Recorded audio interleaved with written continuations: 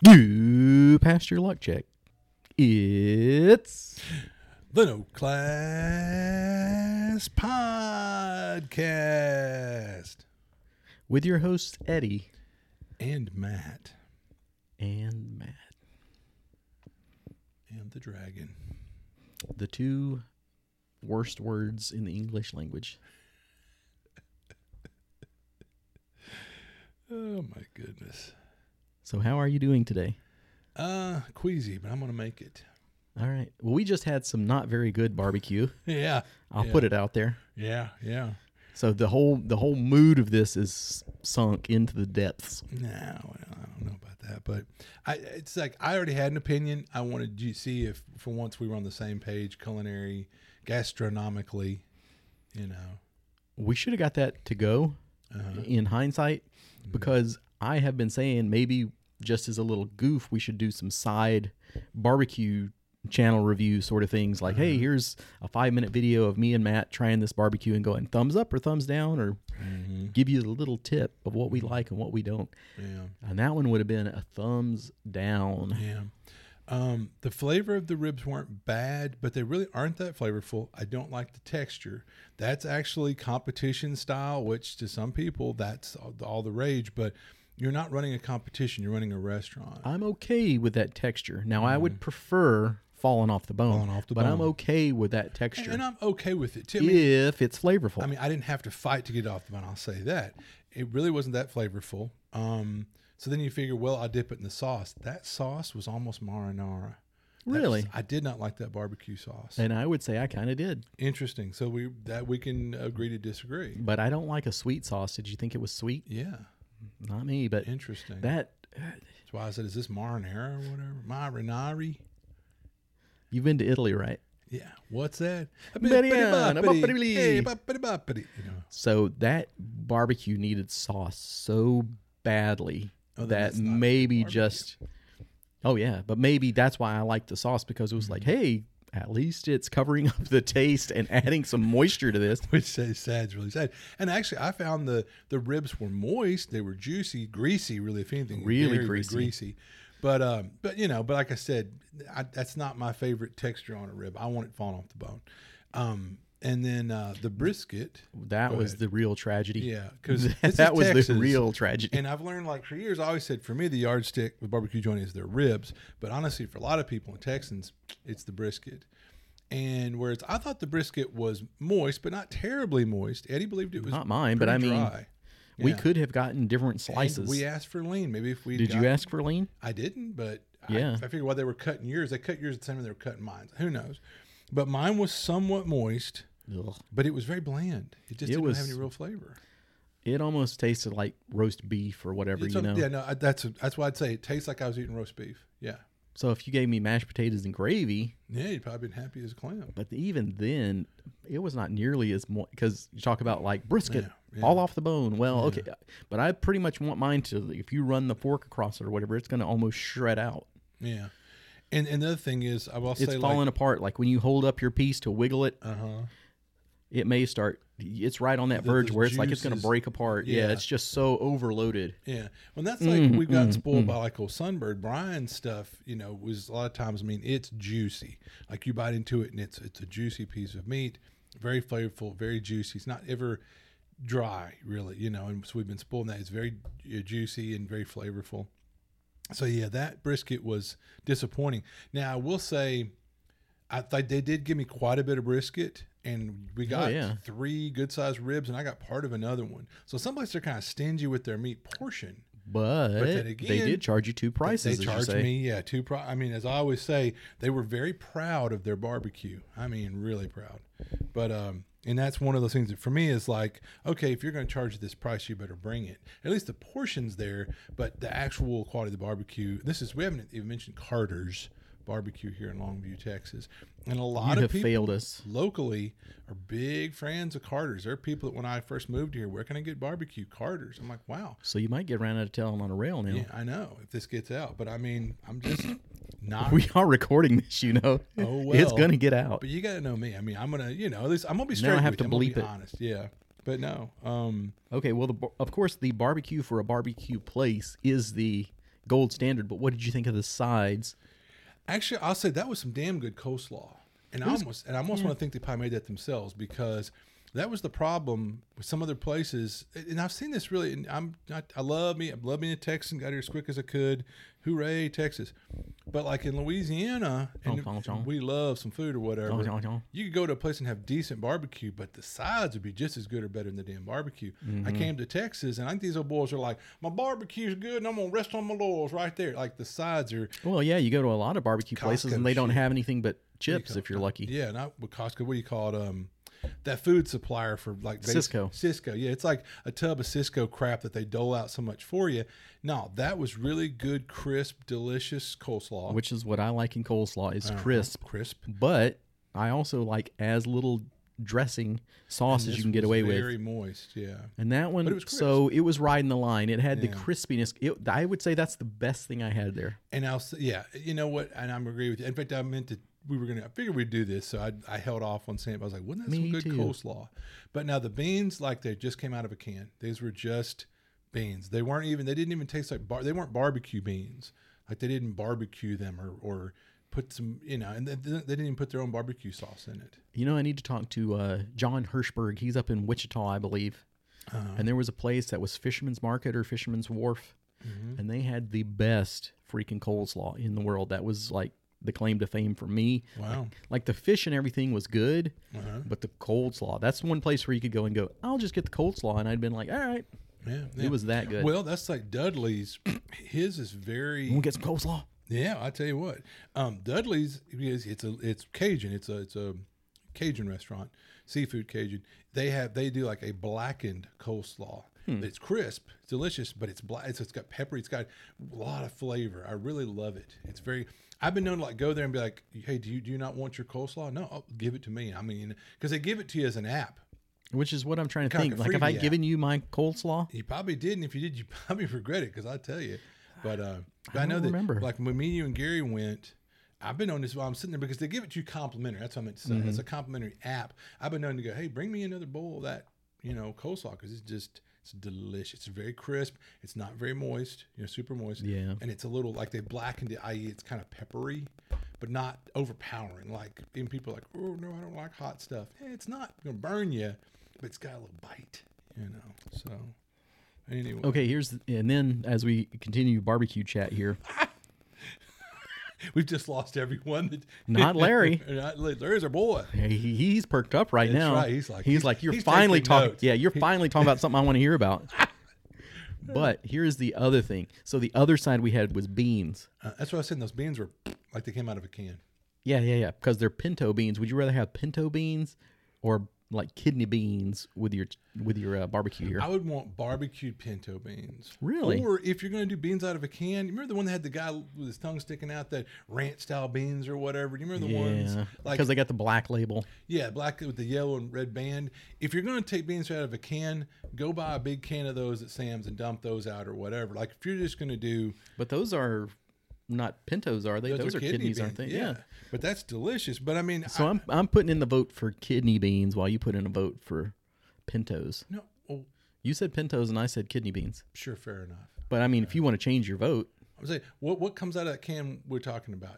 I'm pretty sure those are kidneys. Yeah, no. So I'm saying, I'd love kidney beans, because the beans that we just had were a lot like pork and beans. That's what I'm saying. Those are pintos. That was a can of pork and beans that they just bought a big, I think, can of it, and they just dump it out in a warmer and sitting there heated. Whoop-de-doo. And here's what kills me. I saw the guy cutting parts of the brisket off the brisket before he went to cut it up for us. Still with both hands. Podnas had the best damn beans, and one of the things was they would throw the brisket leavings off in there, and that brisket would melt down and work its way in. Boy, those were the best damn beans in the world. Yeah, a lot of people are sleeping on that. It's like, what are you going to do with it's all those free money, shribbons and it's free real estate. Yeah, throw it off in your beans, and man, I went out of my way. Like I was like, I get two sides. I want beans and more beans from Podnas, and then you better, stay away. But anyway.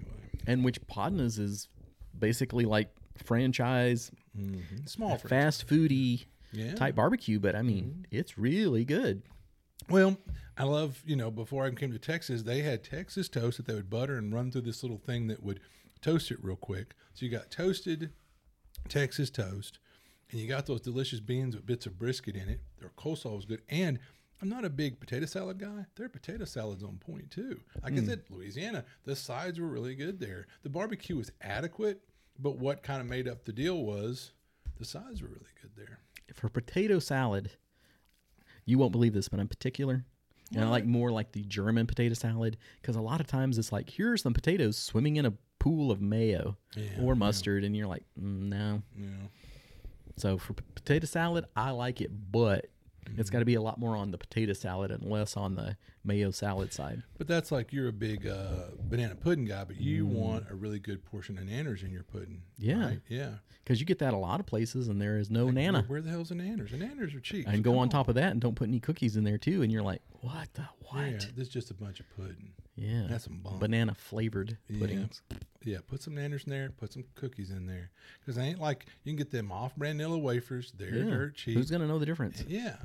But you know where I had a really good nana pudding at the other day, don't you? Where's that? Dragon's Nest. Oh, that really? Now that they're got that grill going, and I'll tell you, since you brought up like the garlic bread, I got the chicken finger basket, which for those of you not in the South, I guess, that's when you get the chicken strips and some like Texas toast and some gravy. Yeah, some gravy dipping and fries usually. Yeah.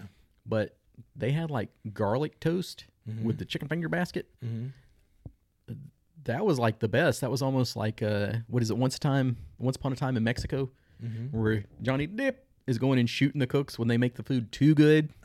He's like, I got to level it out. I got to keep it even. And I was like, this bread does not belong here. This should be in the finest restaurants in the world. So maybe Dragon's Nest is one of the finest restaurants in the world now. I'm guessing this is one of our, first chance to talk about it since we did, because it was 2 weeks ago. Probably last time we recorded. We do this podcast every 2 weeks. That's true. And so that when we can later, so when that we remember, day after we recorded, we went and we had I tried their cuisine for the first time. At least I did, and our club members or whatever. Yeah, this is how cool our local game club is that we bought food for everybody at the latest meetup. For everybody that showed up, and so. I'm telling you, hands down, everyone raved about the food. Yep. And I won't lie. I mean, I didn't set the bar real high, but I'd already, from what I've known of, the folks that own it, they weren't going to half butt it. They were going to bring it. But no, I was very impressed. The food was very good. Everyone raved what they got. I'm telling you, even like the spicy fries were delicious and not real soggy. The burger was really good. The patty melts were good. Gary really enjoyed it. I mean, everyone we talked at the table, like, how'd you like yours? How'd you like yours? Oh, it was great. It was awesome. Whatever. Well, the other thing for me is that I know those guys really well, the ones doing the cooking. Yeah. So I'm like, I can trust the food here too. Oh, right. Yeah, no, whenever I saw the one kid come out from the back, I said, hey, props. You guys, you've nailed this down. You've nailed it down. Gavin. Well, no, but there was another kid. I know Gavin. Oh, okay. Yeah. So no, I know Gavin by name, but thank you if I hadn't. But no, he was whatever young man came out from behind there. I gave him props. Steven? Yeah, there we go. But not Steven. Steven's the owner. Get out of here. No. So he's not a young man to you? Well, Well, to you. Yeah. I was going to say, I'm old as dirt. But anyway. So we hope you've enjoyed our transition to the Food Network here. The Redneck Food Network. So for those of you who also put your pants back on, follow the NTRPG Facebook page, I'm like, boy, that turned into a food blog so fast you didn't even notice it. With Bad Mike going around talking about the pork sandwiches and what was the other green pepper burgers or something like that? Yeah, the Hatch chili burgers. Yeah, that was on his first. It turned into a food blog so slowly we didn't even notice. Well, that's like I was teasing him when we were on Talking Crit about, hey, can we get more upshots of your nostrils? So see, we could be doing that too with our little barbecue side channel, videos. Sure, yeah. Well, it hurt my heart if we had to drive, to parts unknown and eat different barbecue at different places. Parts unknown. So we are definitely not stalling and making this stuff up because we are at Casa de Matt in the game room. In the game room. Which means I can't run back to my printer and print out my little show notes and stuff and remember how this all organizes. I think this is episode 73. Wow. I can give you that much. Wow. And then we talk about the long con, which there's not much to say now. It's next weekend, Imminent.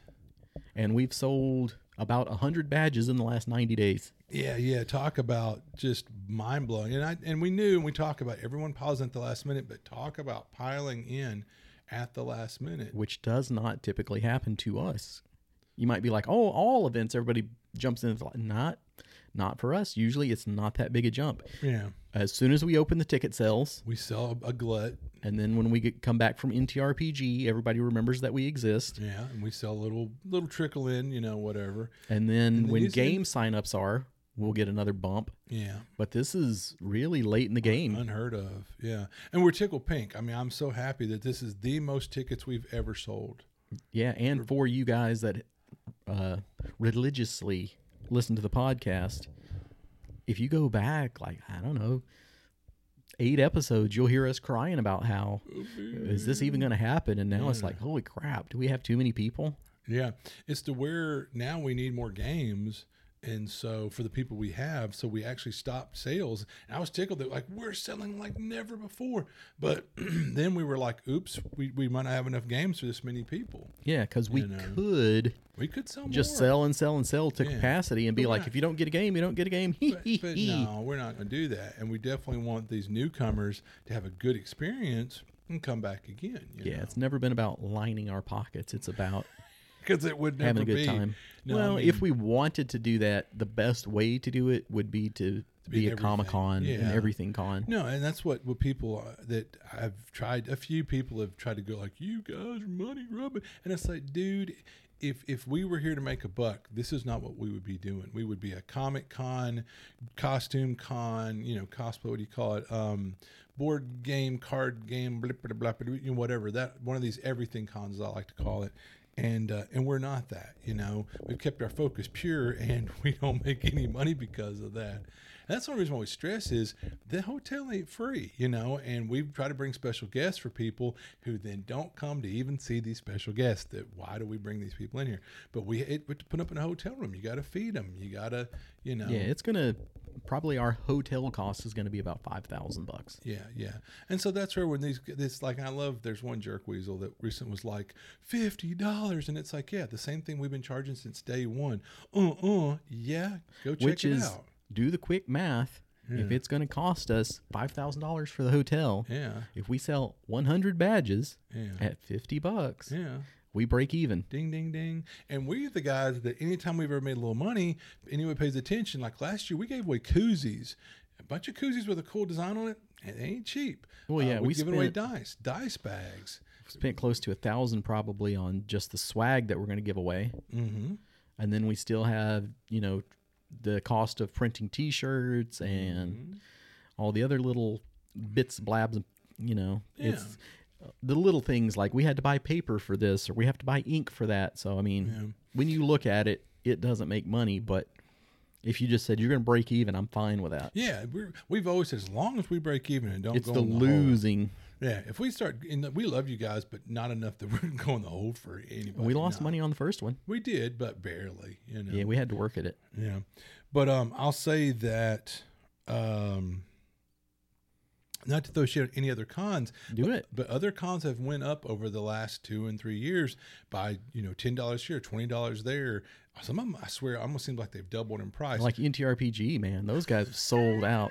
That was the one con that I could come up off the top of my head that we could pick on. Okay. That people would go like, this is good natured instead of like, fuck you, Gary Con. Because anybody knows that we love the NTRPG guys. They're family. Hell, half of them are coming to our con and we're so tickled. This is what we've been wanting down the line. But I'll say that we've held the line at $50 because we understand these are tough times. So it really, really gets under our skin when this one or two yahoos have been like, well, you guys charging. Blah, blah, blah. This is the same thing we've always charged. And honestly, the hotel room is not freaking free. It's like, I love it. It's like, well, why don't you just pay for it? Really?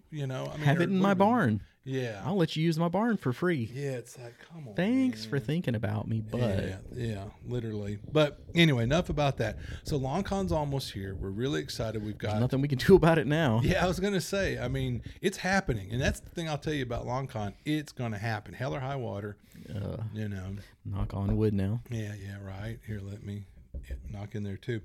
But we're really excited. Like I said, this is the most tickets we've ever sold. We got a lot of our friends coming back. and friends that we know from NTRPG that this is their first time coming. We're excited to have like Bill Barsh. Really glad he's. That's gonna be awesome. Yeah, Bill's a great guy, and definitely a friend of ours. Like it really felt good when we went to GaryCon. We walked in the vending area. We barely set a foot in the room. We heard Matt, Eddie, and we look around. Get out. Yeah, it's like there's Bill like pushing some customers aside to come shake our hand. People that had like money in hand, like, where are you going? He's like, shut up. Yeah. And he comes over to give us a hug. Which you reminded me, we're gonna have our very own con exclusive cover of his adventure. Yeah, how cool is that? And there's only gonna be 20 to 25 of them. And I'll tell you right now, if you don't buy them, I'm buying the leftovers. I'm telling you, I'm already figuring the 2 are gonna get, you know what I'm saying? Well, the rest of them will go into the con trust fund. But yeah, how exciting is that? I know. I'm like, man, I should have done that for mine. I should have had a Carnage at the casino like long con cover exclusive or something, or long con cover. Because I don't think this is an exclusive adventure, but it might be. Cover. But it's got an exclusive cover for sure. Collectability, and it's super cool. Exactly. No, it just I'm so excited. I hate. That's like I said. The only downside to running a con is there's so many things happening at our con that I would want to play in or be involved with that I'm too busy running a con, so I can't. Like I'd love to play in these games. Well, I'll tell you that I pretty much never play in a game at the con, but somebody is running the Transformers RPG, and I was like, fudge it. It's funny. I'm in there. Yeah, let me pat myself on the back. When I was looking down the list of games and saw someone had added a Transformers game, I was like, you know what? I'm gonna let Eddie know. Dude, be sure to play. I know you love Transformers. Oh, son of a bitch, he's already in the game. Whatever. That was not even a question. Yeah, right. And so, no, that's great. Because, I mean, as much as I remember, what is it, year before last or whenever it was when we had, that one guy from the olden days or whatever, which I feel bad. I can't think of his name right now. But Howard Johnson? Yeah. And Eddie was like, hey, but I went ahead and put you in his game because, buddy, you go have some fun. I went, no, I'm helping run con. He's like, go ahead, I got it. And I'm like, all right then, So very thoughtful. Eddie's my bud, and that was Nicole's favorite game of the con. Was it really? Or are you pulling my leg? I am pulling your leg way off. I would hope so. Yeah. If she's listening to this one with Doug, he probably just got slapped across the face. That was one of those instant reactions, like. I had to slap some man. Sorry, honey, you were available. But anyway, no, I was in that game too, and like even at one point, I'm like, I was going to say something, I didn't have to. I love Doug. Hold on to Nicole; she's a keeper because she got her back up, and she had no problem defending herself from his shenanigans. We can't telling tales out of school, but anyway, don't talk bad about a special guest. He ain't coming back. Yeah, and I hope not. Anyway, did I say that out loud? Anyway, yeah, but no, we definitely though we've got like I said, Bill Barsh coming and. John Watson and so many other people you've heard us talk about a million times. I won't run that list down again, but love these folks, Brendan LaSalle, etc. So, we're just really excited, about them coming. Super excited. Yeah. And just love them all to death. So hopefully not that far. Yeah, but definitely, if you can avail yourself of the special games, I wish I could play in them. So you definitely let me live vicariously through you. I want to hear your stories or whatever, but come out, game, play. If you're someone out there who's like, well, I didn't get a ticket yet, but I've been on the fence. We might allow some walk-ups, and definitely if you want to run some games, come on. Well, I am tempted to turn off the walk-up thing too. Yeah, but we've had a few people that are like, "What about me?" And I'm like, it's almost to the point where it's like, if I said yes to you walking up, come on out, but everybody else, stay away. We're talking about someone that we've seen and gamed with and hung out with and shared drinks with a bunch of times, Sean, who originally thought with work he wasn't going to make it, and something changed at work, and he seems really excited about coming. Sean, I don't know what I saw his last name. Yeah, Pointer or whatever, but super great guy, and I'm so excited he's coming. He's one of our North Texas friends. I think this is his first time attending our con, I believe. Well, is he your North Texas friend, or is he your North Texas acquaintance? I would say friend, yeah. Oh, okay. Now, for me, it's more of an acquaintance. I always say hi and all that, but I'm definitely looking forward to getting to know him better as these go on. Well, I'll say that like this year at the con, like he sought me out. He's like, let's have drinks. We sat and chatted, and it just felt like we've been friends for 100 years. Yeah, it exactly. was the darndest thing, Yep. But he's just such a super, super great guy. Yeah. And I'll say this, I'm gonna call him out. There was a situation where, she's the gal that's been one of the winches forever. Jessica? Jessica.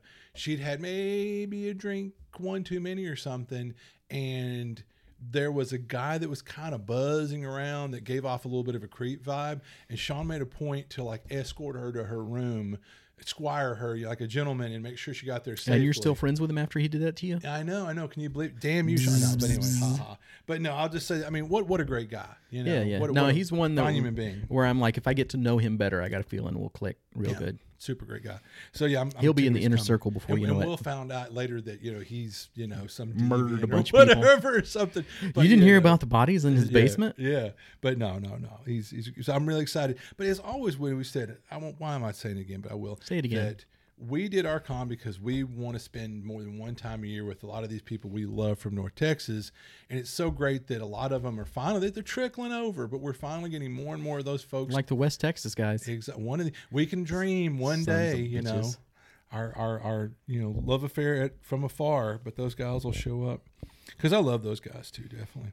All right, so Long Con, it's going to happen, coming soon, really exciting. We're gonna have some cool stuff as always. So yeah, and we're doing the live show, so we'll see how that goes. Yeah, we're gonna do a live show. That hurts my heart. All right. Well, we always have something good to talk about, like the topic today. Yay! But first, since I don't have my sheet, I have to imagine. Use your imaginary list. It says blame Matt for COVID. Didn't check. Books. You got any books, comic books? Okay, I'm back up one quick aside. Do we want to tell them about the cool new thing we're doing this year that's brand spanking new this year? No. Okay, great. BJ? Yes, thank you. Come on ahead. No, Bingo?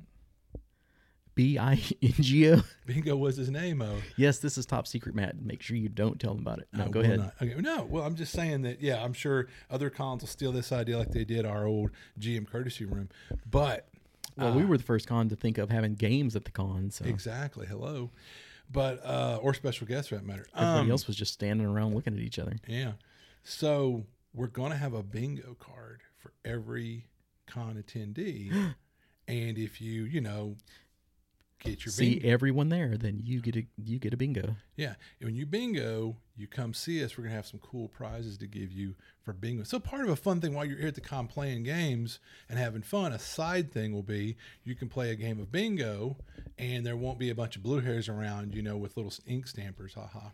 But definitely, when you bingo, come see us at the desk. We'll have a cool prize for you. So that's a fun little extra little game in a game. Con fun shenanigans. Yeah, and this is an idea we've had on the back burner for quite a while. Yeah. And now we're implementing it. Exactly. So, because we didn't have enough to do. Yeah. We're gluttons for punishment, but we do it for you. I will say here, too, there's no programs this year. Yeah. We're going to use your phone or we'll have it posted on the wall, but we're not going to print it out and hand it to everybody. So. Yeah, I mean, this is the electronic age. You have your smartphone, or we've got our trifold that's got all the games listed, and I do it by time slot and by day. Like on the trifold, I have, anyway, you get the picture. If not, there's a trifold that's got all the games listed where you can add your name on or whatever. There's an open slot. And then we're going to have a printout like at the airport. At the airport. You can look up on the wall behind me or Eddie. At gate so-and-so. Yeah, and it'll be like, oh, you're at this table at this time with so-and-so. But people always crack me up when they're like, which table am I at? Well, there's like 10 tables. Yeah. It's right. I can see it right now. I can't tell you which one it is, but it's one of these 10 tables. And I'll say at the Hilton, that other hotel, on them, we were in 2 and 3 we different don't burn rooms. bridges. Yeah, we don't. We're not we spiteful. blew them up. We're not spiteful at all. Fuck you, Garden. But anyway, we were in 3 different rooms. Now we're going to be in one great big open room with the vendors around the periphery. So the cool thing is, it's not going to be like, well, what room is it in? If you're in this room with tables, you're in the room. You're in the right room. And we have standees on our table, so you'll find your table. I hope so. Easily, yeah. So we'll see. Plus, it's the first year in a new space, so we have kinks to work out. Oh yeah, bear with us. But definitely, I want to say another thing real quick. No outside food. No outside food or drinks.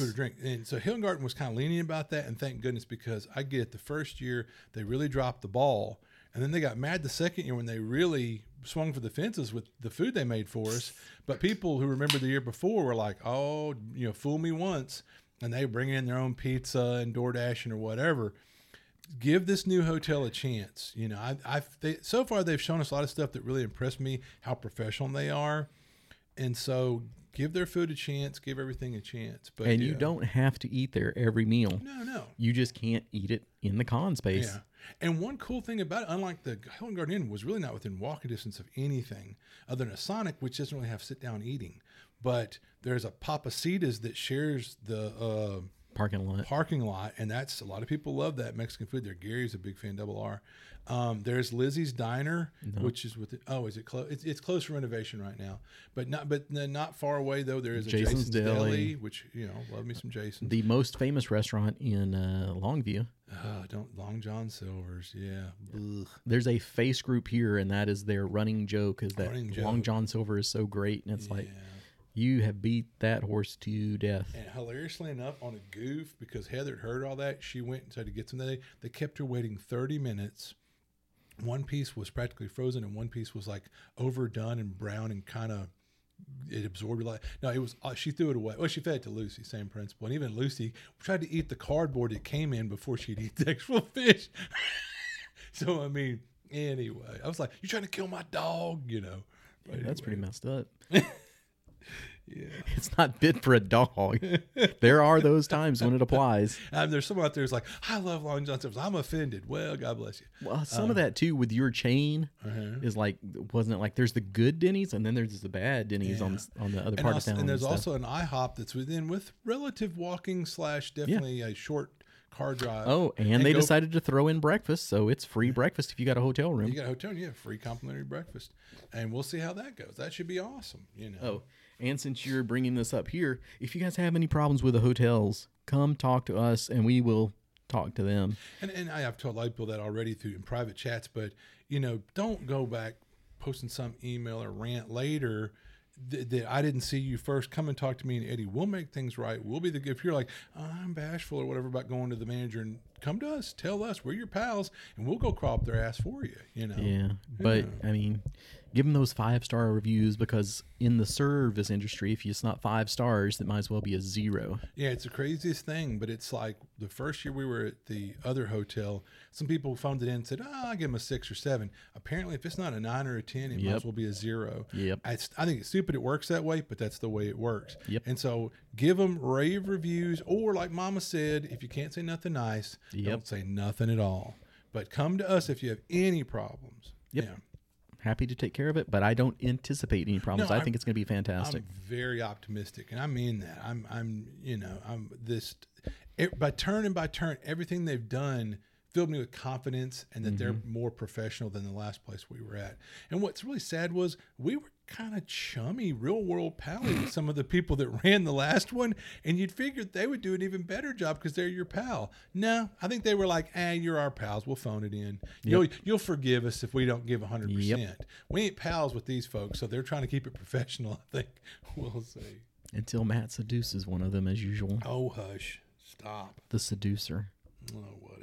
So, now that we've found another way to talk about LongCon a little bit longer. Yeah, well. Comic books? No. So, I've been keeping up with the ongoing Hulk and Thor. Thor's going fairly well. The Hulk may be taking a turn for the craptacular. We will see. I will keep you advised. The other thing that I read specifically for Nicole is Joker, the Man Who Stopped Laughing. So I don't know if you know about this, but do you know there's like multiple Jokers now in the DC universe running around? Sad to say, somehow I do. I'm familiar with the concept, I believe. So it's a bit of a spoiler, but there are 2 Jokers running around in this one. Oh my! And I guess it would be like New Coke and Old Coke. The new Joker is running around in L.A. because they basically, some of the other villains are like, get out of here. Wow. So he's like that's not a bad idea. So he's kind of like on a world tour, fucking up all these other towns instead of Gotham for a change. Well, think of it. If you had some pointy-eared guy with a cloak that kept kicking your ass every time you tried to act up, wouldn't you go, time to move to a different town? Yeah. Metropolis. Yeah. So you can get a super punch and Superman punch you into the next. You get a light beating from Batman. Superman, forget it. Anyway, that's hilarious. And then the, I guess, more classic Joker is still running around Gotham, gathering his forces for his revenge. Trying to keep out of Arkham Asylum or whatever. So I don't read that many DC books, but if there's some interesting Batman stuff, I like to make sure that I've got Nicole up to date. Good. Let her know. Any other big Batman fans out there, if you are there? Hold it in, Matt. Hold it in. You can do this. You can do it. He did it, folks. That barbecue. It wasn't the worst I've ever had, but Anyway, it wasn't. It wasn't worth what we paid for it. That's for sure. Anyway, All right, so that should bring us to like TV shows. television. So we had been watching a number of horror movies for Horror movies, the benefit of being the Halloween season, which is TV just past. shows. Yeah. I hear you. He's falling apart. No, I got It's this. Follow me. But Heather and I were like, man, that's enough of blood and guts and gore. Let's go with a Halloween theme, but take it to a funny place. Take it to the limit one more time. Treehouse of Horror. I had maybe seen one of those once through all the years, but they had them all collected together for Halloween on Hulu, Peacock, Disney. or something like Disney, I think. Yeah. And so we sat there and like watched, 2 and 3 and 4 per night at a time. And just in time, like Halloween night, we finished so I forget there's been 33 freaking seasons. So I was like, holy crap. So how was 33? How was the last one? Could you tell a really big decline? Yeah, funny Schmidt. She and I were talking about that, Heather and I, that like the first, probably I'll say 20. Man, I'm belly laughing. Like, these are brilliant. They're hilarious, but the artwork's crap. You go, it's like the artwork gets a lot crisper and nicer. And then I've looked one point and went, I haven't laughed in the last 5 episodes or something.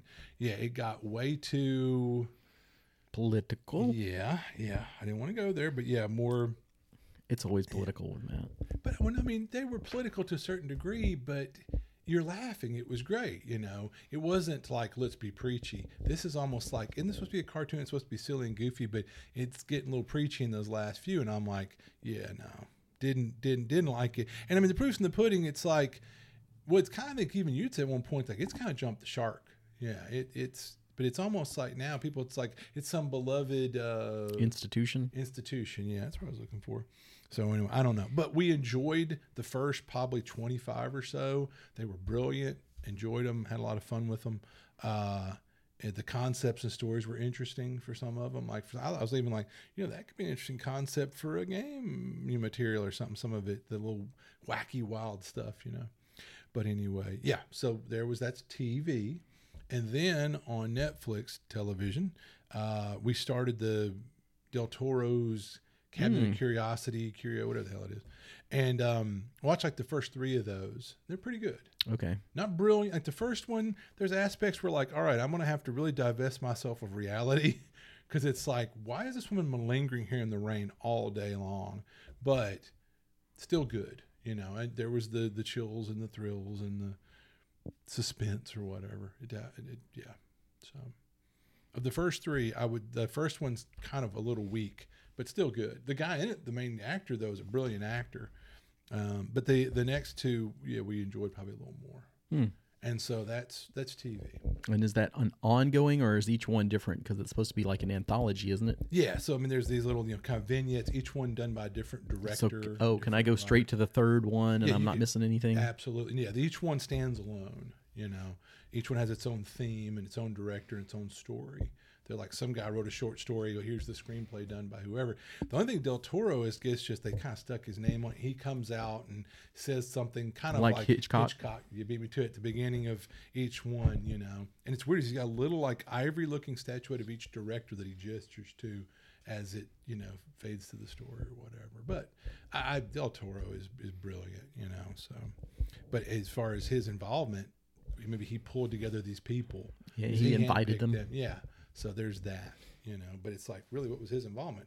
Anyway, he might have executive producer or something. All right. I've got a TV show. You got any more? I don't believe so. No. Okay, so I know you don't watch all the animes, but I have been watching one called Chainsaw Man. I'm intrigued. All right. Oh, have you seen any of the... This is on Hulu, if I remember correctly. And it's one of those, like, you may like. So I was like, indeed I may. One Punch Man. Chainsaw Man. One Punch Man, I really think you should check out. Yeah. Have you seen that one yet? Never. Really funny. Really? Really funny. Yeah, Huh, yeah. I would check that definitely... out. Highly recommend that to you. Chainsaw Man is the story of a man with a chainsaw. So in all these, in a lot of the animes, there are demons. Oh, yeah. That's a big thing over there, and Oh, yeah. it's almost like God with the lowercase g. Like this is the god of the lake or the god of the springs, or both. It's not necessarily a good or bad thing. Like this is a demon, but it's good. Yeah. Okay, so in this So one, here's a god, but he's kind of mischievous or whatever. yeah. So in this one, they are hunting demons, and this guy has the power to turn into a demon. And when he does go out his demon mode, instead of like big Wolverine claws, chainsaws pop out. Okay. He's just like boom, chainsaw blades, Oh, wow. and his head can turn into a chainsaw even. So as crazy as that sounds, it's actually pretty good. Wow. It's got some pretty good battles, and he's doing it all not to save the world, but to get to touch a booby. There you go. I have a lot of respect. So just see, for I that figured right there Yeah, would right get you to there. tune in. Exactly. Right on. But all the other characters are like, we're very serious about this. I'm fighting. My parents were killed by demons, and so I have to honor their memory, and I've got to try to save the world. And he's like, I must touch a booby. That is phenomenal. It's an understandable hero. Exactly. I can totally identify. So, because you talk about things I have watched past, like Full Metal Alchemist, Inuyasha. Inuyasha? I watched a little bit. It was almost kind of Wow. under duress. But then again, remember, he's actually a demon, right? Yeah. Yeah. So But he's there's good demons and bad, bad demons. demons. Yeah, because he's like a good character, but he's kind of a jerk, whatever. But Rurouni Kenshin, I watched that back then. I watched it religiously. I watched a crap ton of that. Did you ever watch Death Note? No, or Bleach. I think you would like Death Note. You might get lost along the way. Like, I'm trying to think if it's like, oh, it's 100 episodes. If it's 100 episodes, you might be like, the first 20 were pretty on point. You know me. I usually watch about the first 2 seasons, and if something's like samey same, okay, the concept, I'm good after 2 seasons. If it's the same thing, it's like shake it up or something. Which Speaking of Inuyasha, I don't know how much of that you watched, but Not much it at goes on like yeah. that forever. because it was almost kind of like a soap opera. You know what I'm talking? Yeah, I mean, you know what I'm talking. It wasn't designed to end. Yeah, but Alvin's daughter Lindsay, when she was younger, she loved it because I think the main character is actually like a teenage girl. Yeah. and Kagome. And Inuyasha is like almost like her pet demon or some crap or something. Her boyfriend wanted me, whatever it is. See, it shows you how little I know about it. That I've watched it. Like I've been in the same room talking to Alvin while Lindsay was watching it. So he's a dog demon. So that way she got a boyfriend and a pet at the same time. clever. Yeah, because he's got like a dog tail and dog ears or something, right? Yeah, and that's totally these anime. Yeah, I get it. But I liked that one, but that was where you're like, this was not designed to end. And they finally do wrap it up. It had a good ending, but I can't, if it's like 13 seasons or something where you're like, ridiculous. I could watch the first 3 before it starts to get too repetitive, and then watch the last season and be like, yay, that was the best 4 season show. Yeah, well, that's like back in the day. Bobby loved Lost, and he kept talking up to me. Why won't you watch it? Why won't you watch it? And but all I heard was how about like it's inexplicable, and just when you think you know something, you're completely wrong, and did it over and over again. I said, man, that just sounds like it irritate me. And then at the end, when he was like, they never explained anything, and I said, yeah, I would be punching people in the face. I'm like, I'm so glad I didn't watch one episode of that because.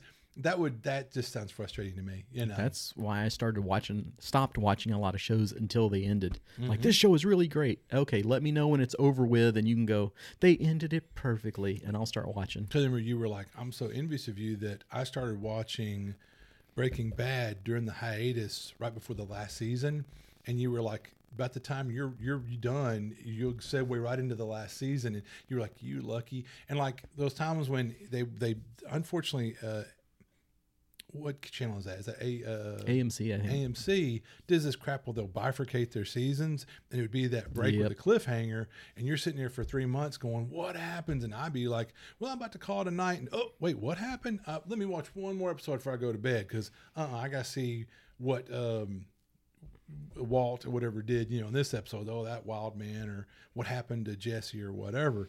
And so it's great being able to binge them and watch them in whatever order you want, and blah blah blah, and however you want. So wait until something's done. There's something to be said for that. And you can't talk about anything to people anymore anyway, because nobody's watching the same stuff at the same time. When I talked about this with Heather, it was so frustrating that when I was watching Walking Dead, there were a number of things that kind of soured me on it. And part of it was just the writing was so bad, and sometimes it got better and sometimes it got worse. But towards the period I quit watching, the writing was just dumb, just really bad, dumb writing. And that's kind of the hallmark of a number of, it's that show, like the second season, the writing was just very bad. And there are characters that got killed off because bad writing because they're great actors and probably a decent director. But the story writers are like, act like a complete jackass this season. And then everyone's like, we hate Andrea. Well, yeah, it's not the actress's fault or the director. It was the bad writing. They had her do some really stupid crap. So you'd hate her when you do. And then you're pretty much hated, and we're trying to save money on budget since the beginning. We're going to kill you off, And so that sort of thing went on. But people were notorious on Facebook. Like, I can't believe they killed off Blippleblap. And I'd be like, dude, not everybody got to watch it live tonight. Thanks, Jackwad. So like I would have to, basically like avoid, like let's say if it aired on Sunday and I wouldn't be able to watch it until like I was off on Tuesdays or something back then, I'd have to avoid Facebook for like 3 days until after I could see the episode. And then, I can't believe they killed you. And I told people, like, could you at least spoilers, or because I get they want to talk with their buddies. Well, make a little private chat group and like, let's vent and talk about tonight's episode. Nope, I'll just blurt in all caps, exclamation, well, they killed so-and-so. Yeah, jerkwad. Anyway, but yeah, so Chainsaw Man. Sounds cool. Mm-hmm. All right. Any other shows? No, that's it for me. Any movies? Nope. How about you? Yeah, I end up watching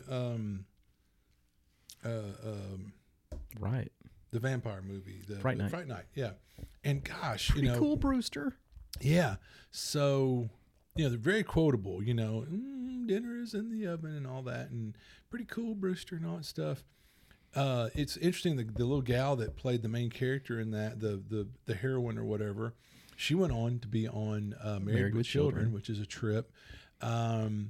And then, the guy that played the little nerd, Evil Ed or whatever, he, had been in that. He'd been in a movie around that time with the very first movie that the guy that was in Shawshank Redemption, the main character. God, it's on the tip of my tongue. That guy. Not, anyway. Morgan Freeman? Not Morgan Freeman, but the other guy. The other guy. Which was married to Susan Sarandon. Yep. One of his very first movies was some like guys fraternity beach movie that, again, the little nerd was in that, and he was in that with it. And I can remember his character's name was named Tucker, and they called him Mother Tucker. Anyway, great humor there. But this was and then the vampire is the same guy as Princess Bride, right? Yeah, exactly. And did you know he did the voice of Jack Skellington? No, I did not. And I didn't know that either until sometimes I do research for the show, to talk about whatever. So wild to believe that, what's his name? Chris Sarandon did, the voice of Jack Skellington. It was in The Princess Bride as Prince Humperdinck. So whatever happened to the the little nerd dude? What happened to him? He'd done like 1 or 2 more movies, and then he started doing male pornography of the... Pretty cool, Brewster. Yeah, not so cool. But anyway, yeah. How many of those did you watch? Well, only a few, but no. Actually, no, it was... You've got to give a fair review of the biography. It was the other kind of pornography. So, with all gentlemen casts. So, I thought you were going to say the other kind where they're fully dressed and like having tea. Yeah, no. Very well, cheerio. Anyway, so I was just like, holy crap. Yeah, so he did he did gay porn after that. Sometimes you just have to follow your dreams, Matt. Yeah, I guess. Don't so. let your dreams just be dreams. Right. If there's anything you want to tell us, this is a safe space. But anyway, needless to say, so that guy's life took an interesting turn. I think eventually, since the turn of the century, he's come back to where he's doing theater or yeah, or something. He's getting some little acting gigs, but yeah, he had a long dry spell. You know, He said it, not me.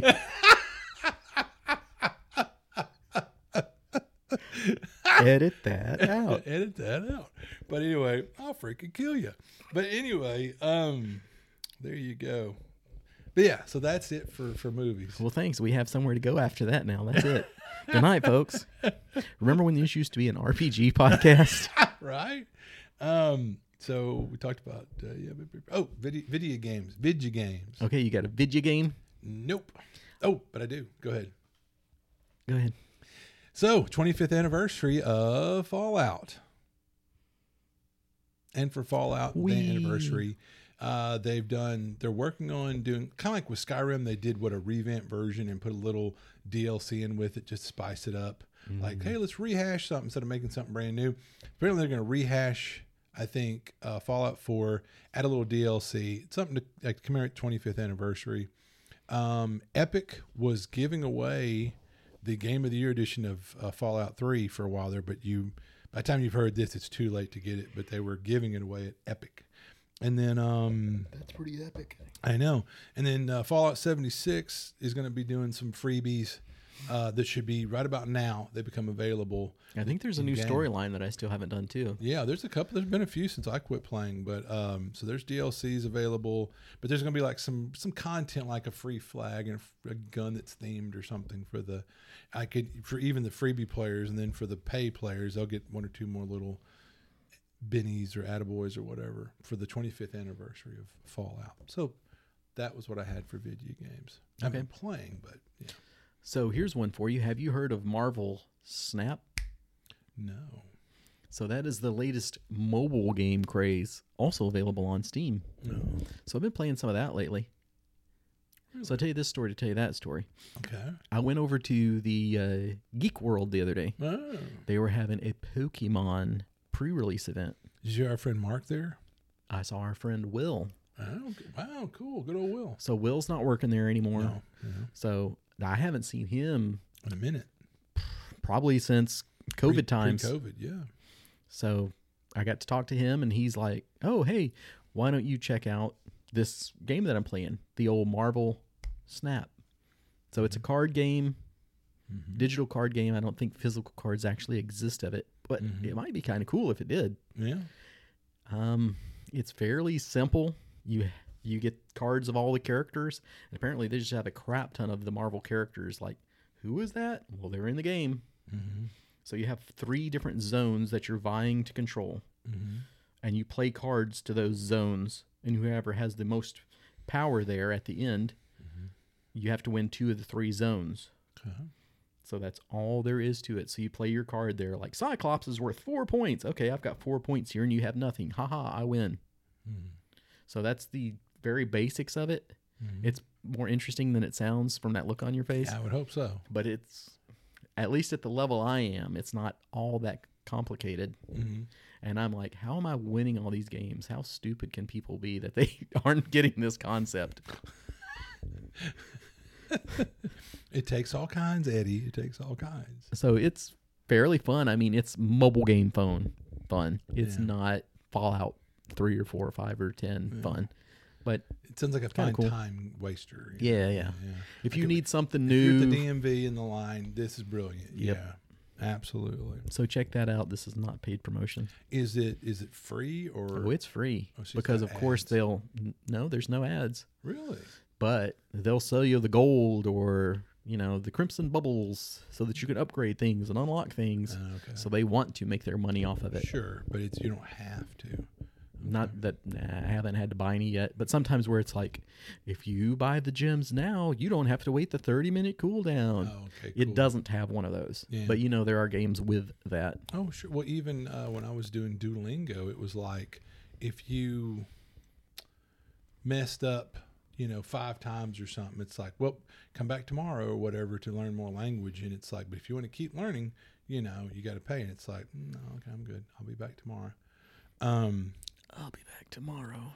And I will learn Spanish, Espanol. So how was Will otherwise? Mi amigo. Yeah. I was doing really good. And he ended up winning the little tournament or whatever you want to call it. Cool. So, yeah, I ended up, and that was the first one that I've ever played in. I got soundly beaten into the ground. But it's your first one. Well, the cool thing about this is, and I think you'll appreciate it because I've seen you drooling a little bit about Magic drafts. Oh, yeah. This is kind of like a draft. Oh. So it's like, here's your deck. Here are X amount of packs. Mm-hmm. You can switch out whatever you want. Mm-hmm. So if you get a really good draw, you're going to fly through this. I didn't draw jack crap. So I basically just had the standard deck. Mm-hmm. And the first dude I played against had won all the championships there before. Oh, wow. So he was a very seasoned player. Yeah. And he drew some godly cards. That's pretty well. So it was like, okay, if we just straight up played, you would probably kick my butt. Yeah, steamroll. But then it's like, I have the Black Lotus. Yeah. So it's like, I got crushed into the ground, but I had a good time.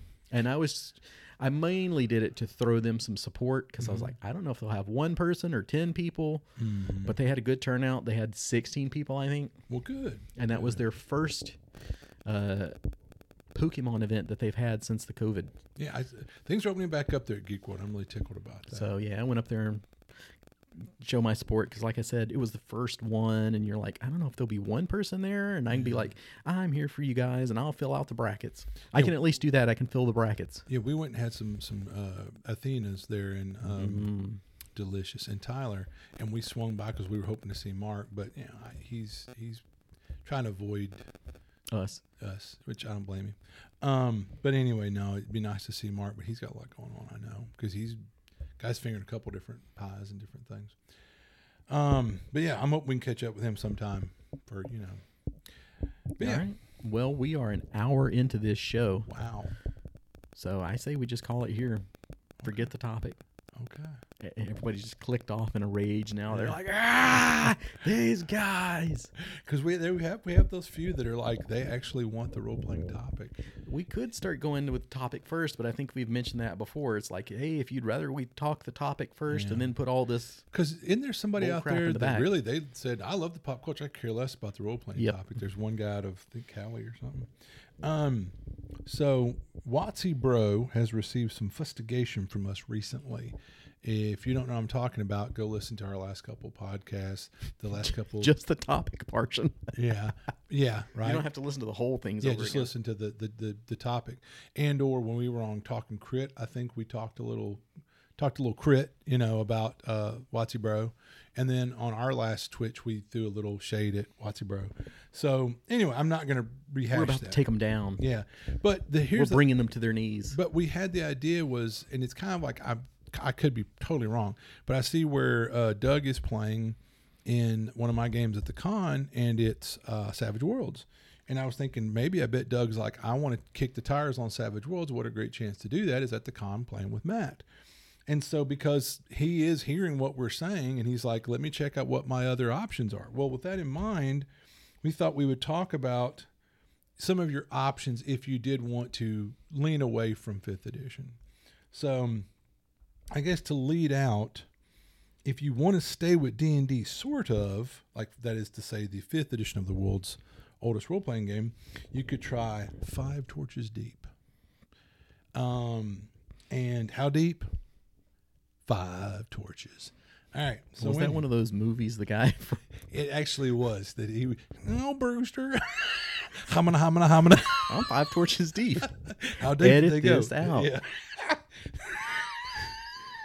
Do it. So anyway. One of these days he'll die on the cast, and I won't. Of course, it'll be there in all its glory. There you go. Yeah, you could just use that as a soundbite when you do it by yourself from then on. My death rattle. Yeah, you can use it at the end when I do a death rattle. Anyway, 5 Torch Deep is deadlier. It requires what I call smarter play. Magic is hazardous. Resource management to a small degree. Yay. I.e. the name 5 Torches Deep, but a simple encumbrance system. I only have 5 torches. No dump stats, and stats are overall slightly lower, but otherwise same as 5th edition. 18 is +4, blah, blah, blah. There are 4 classic races. Max level is 9th. 4 archetypes, 3 subclasses. Sound familiar? Each archetype is a single page. Rules are very modular. I like the rules for incapacitation. It encourages proactive healing that we're both big proponents of. He's got travel rules. Casting requires a skill check. There are consequences for failure. Rules for retainers, a real shining point. This is one of the things that really impressed me. Great simple monster builder math table, great tool for making and or converting monsters. Overall, the layout of the book is brilliant. It's very, very clean. So I would definitely say if you want something that's basically if you played 5th edition, you'd sit down in place and go, you could jump right in with no problems. It's very reminiscent of 5th edition, but it's kind of like at one point when we were all playing 5th, and we were all getting kind of bored of it. Gary brought in some new rules, and we were still playing 5th edition essentially. Like, no one had to be retaught. But he's like, all right, here's where this varies from the typical 5th edition. And it made it a little more harsh, a little more old school. And it was me, Eddie, Cody, and Sean. And I know I had way more fun than I'd been having in previous months with 5th edition. I really enjoyed it. I believe everyone did, as I remember. Cody was playing a priest that we really liked, and he played him well. It was a lot of fun. Anyway, what was hilarious, though, was, Cody, as many 5th edition playing cleric types, are like, I'll let you just take a dirt nap, then I'll come heal you. And we're like, dude, proactive healing. I'll just go down. I'm not going to waste my heals. Well, the hilarious thing in that one, and so I'll move on. You were getting levels of exhaustion, right? Yeah, that's all. As you got hit. So another one to consider if you want to stick close to 5th edition, this is what Gary was running. I think he did borrow a few concepts from Five Torches Deep, but what Gary was actually running was Into the Unknown.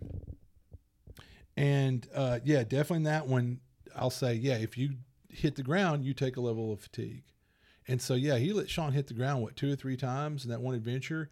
And you don't really see the fatigue rules used that much in 5th edition. But boy, when you do, and what a great way to use them, there should be a consequence for going below 0 hit points or at 0. And there it is. And next thing, after 2 or 3 levels of fatigue, Sean's warrior is shut down. And he looked over at Cody like, if you let me hit the ground one more time, I'm literally going to reach across the table and punch you, not my character punch him, So it's like, be proactive with the healing. So I love it. Finally brought fatigue, which is a great system in 5th edition that you never really see used much. It brought it into play in a very meaningful way, and it really encourages proactive healing. I'm sorry, but you were going to say something. I think okay. I'm still giggling about other things. Okay. This is again video cast. Yeah. But back to, so Into the Unknown, it's more similar to 5e than even Five Torches is, even though still, if you ever played 5th edition, you'd have no problem getting people to be able to play Five Torches. Into the Unknown is even more similar. It's a blend of old school and 5e. You could call it 5e rules lighter. It has a BX feel to it. And if you don't know what I mean by BX, the old D&D basic expert rules. And so there are no races. The races are classes here, which is a very old school concept, And I remember I played an elf in that game with Cody and you and Sean. And the elf was kind of a gish, as they call it nowadays, where he was a little melee, a little casting, definitely decent range skills. Sounds like, fantasy elf. And I had a lot of fun with it. I remember playing my character. And so there are no feats and no skills, sort of. So where you go, wait a minute, I like skills. Well, they're kind of there and they're kind of not. The max level is 10th level. It's got harsher healing rules. I love this. Fatigue. We just talked about it. Anyone can try anything is their motto. So backgrounds make better sense. And you know how the backgrounds in 5th edition, you almost wonder, like 3 were done by one guy and 4 were done by another guy. I mean, they don't gel well, and some seem way better than others or whatever. The guy really kind of evened out the backgrounds. They make better sense, and there's an interesting dynamic how they work with your class and your race and all that.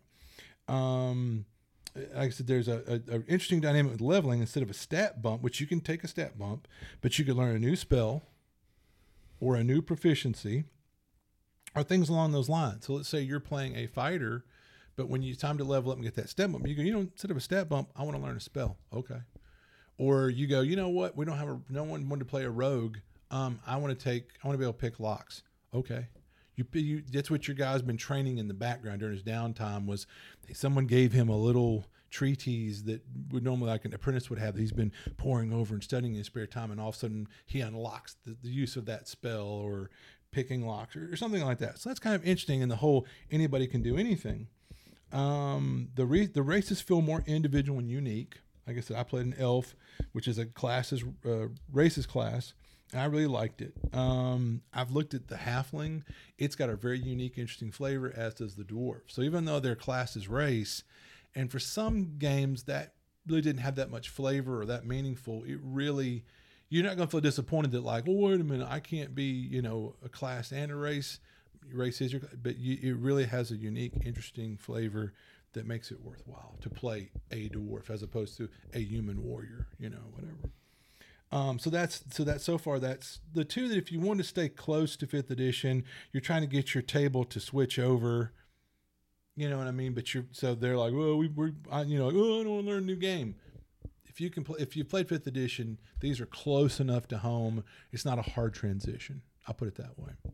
Anything you got to play that Into the Unknown.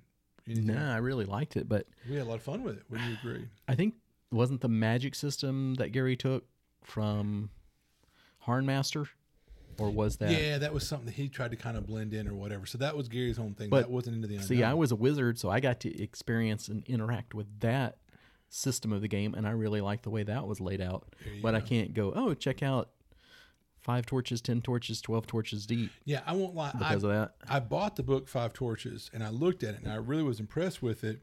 And when I showed it to Gary, he's like, no, thank you. And but then he came back later and said there were aspects of it he did like, and he culled those in. So when Gary did that thing for us, it was a little bit in Search of the Unknown, or Into the Unknown, excuse me, a little bit 5 Torches, and some of it was just Gary's homebrew stuff. But overall, which was a good time. Oh yeah, we had a great time because he used Harn World as the actual campaign world, which is a very rich world. So a point I'm saying is, if you already own the books, keep using them. If you love them, that's great.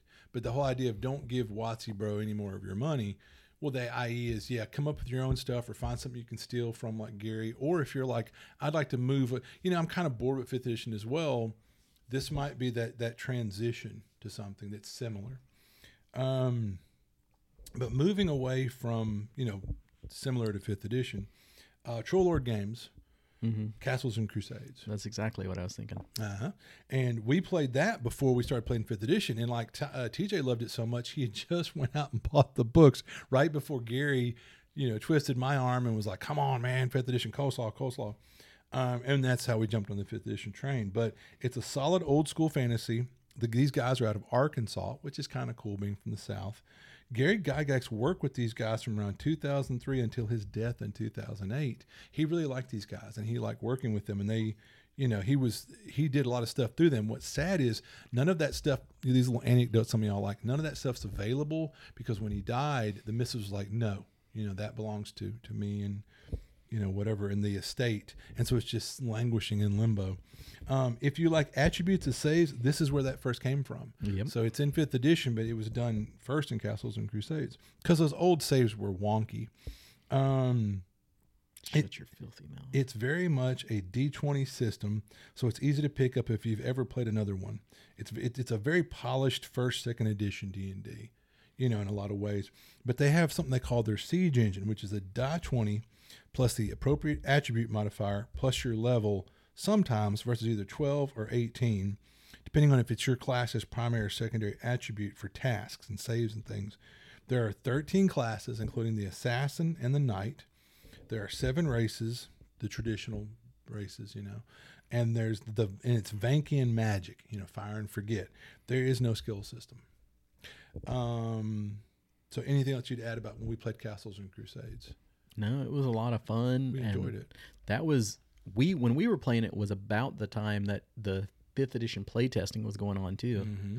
And so we jumped off the 5th edition playtest stuff and started playing that. Yeah, we tried the playtest and we're like, bleh, and we pushed it aside and we started doing Castles. And these guys used to be good about. They came to the first 3 or 4 NTRPGs that we attended, they almost always had a booth there. And there's this one guy that was kind of a neat guy that would run the booth for them that I remember interacting with.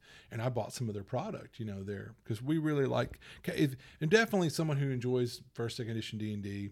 Definitely, this is close enough to that you can appreciate it. But they made some tweaks to make it definitely more playable. So one that we're obligated by, we're under contract to mention, Dungeon Crawl Classics. DCC uses difficulty numbers or DCs. It's got 3 saves, which I love. It leans into rolling randomly for stats, hit points, that sort of thing. It encourages unique monsters, which I think is brilliant. You can do that in any game. It has the funnel, and that's the thing like even Bad Mike brought up on Talking Crit, like, oh yeah, funnels. You guys love the funnels, right? And we're like, yeah. The D die is brilliant for warriors. We talked about that. Spells are a table, and they don't always work. Casters can crit, essentially. The crit and fumble tables are a lot of fun. So these are a lot table-loving son of a gun. I know. These are a lot of the pros. Now for the cons. Uh-oh. It goes off the rails pretty quick. Yeah. The right party can literally, I've seen it break the game.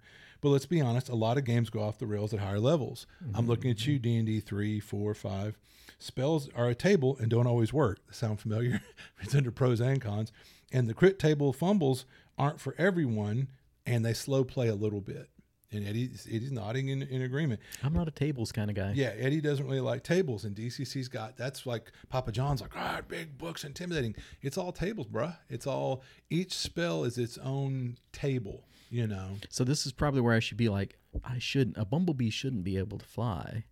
It's not aerodynamic or whatever. It's like, I probably shouldn't like DCC for some of the things. Yeah. It's like, it's got a bunch of tables and it goes off the rails gonzo. And it encourages too much gonzo-ness in some people where it's like, it should be so deadly. Dungeon Crawl Classics. Oh yes. This must be, you set foot in the dungeon and you die, which is different amounts of funds for different people. But it makes you think this is super deadly. And when it encourages people to run through dungeons like jackasses, that's when it's like, yeah.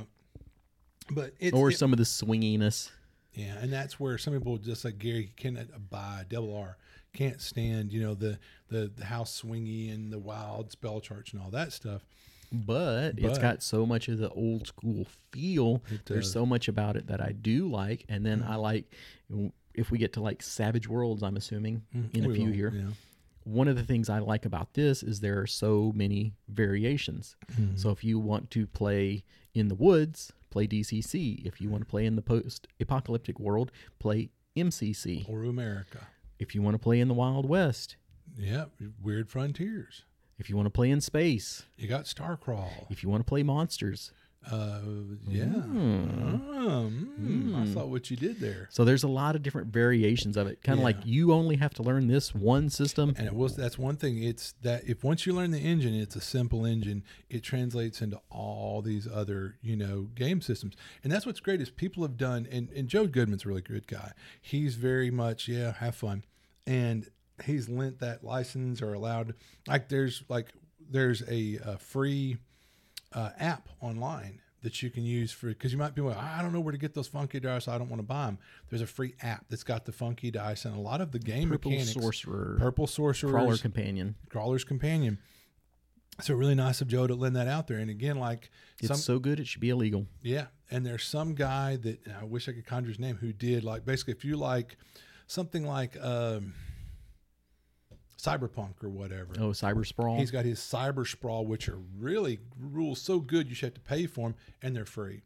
And there's a very prolific community that creates a lot of free content, add-ons, and bonus material. And what's cool is Joe's out here. He could go, well, it's time to issue the 3rd edition of DCC. Nope, it's the same book since 10 years now, and he's not trying to let's kickstart a new edition or whatever to make a buck or whatever. And some of the best modules you'll ever play. Yeah, and they don't crank them out every few months. They have quality authors writing really good adventures. And I'm telling you, I mean, they're so good. Even before I really embraced DCC, I converted a couple adventures over into 5th edition because they're just so darn good. And they lean into the whole, like I said, unique monsters. And I remember when you were a kid, like D&D was kind of scary and creepy. You get to be an adult and you're like, I ain't scared of this crap. I'm scared of cancer and my bills and my mortgage. No, these adventures are creepy. They're scary. That chill up your spine. But for me, you need that old school group. Now, that's just that for too, me. You can have your own preferences, Matt Couch, but for me, I like the old school. Let's be careful through the dungeon instead of like we're on a ride in the park and let's go wee. Like to each their own, but like for me and Eddie, like our yardstick, if we play in a funnel at the end of it, it's like, ha, I got all 4 of my characters left, and you still were involved and helped out. You didn't just hide in the back. I mean, that's not brag worthy. Like I got in there and helped and put my chin out there a couple times. I took some swings at the monster, but I played smart and I helped get through this dungeon. Hooray! Look at me, But I'll say, yeah, the funnels are brilliant. I like the weird dice because the dice chain is their dynamic. Whereas like 5th edition has advantage and disadvantage, you work your way up and down the dice chain, and sometimes that works kind of well, and I kind of like it. But anyway, as Eddie said, it's got a lot of charts and tables, and I love charts and tables. I will say that whereas I like to just come up with stuff or have my own little simple, this is how I'm going to do it. And what's great is not to say you can't do that. This is, again, like old school D&D back in the day before the internet.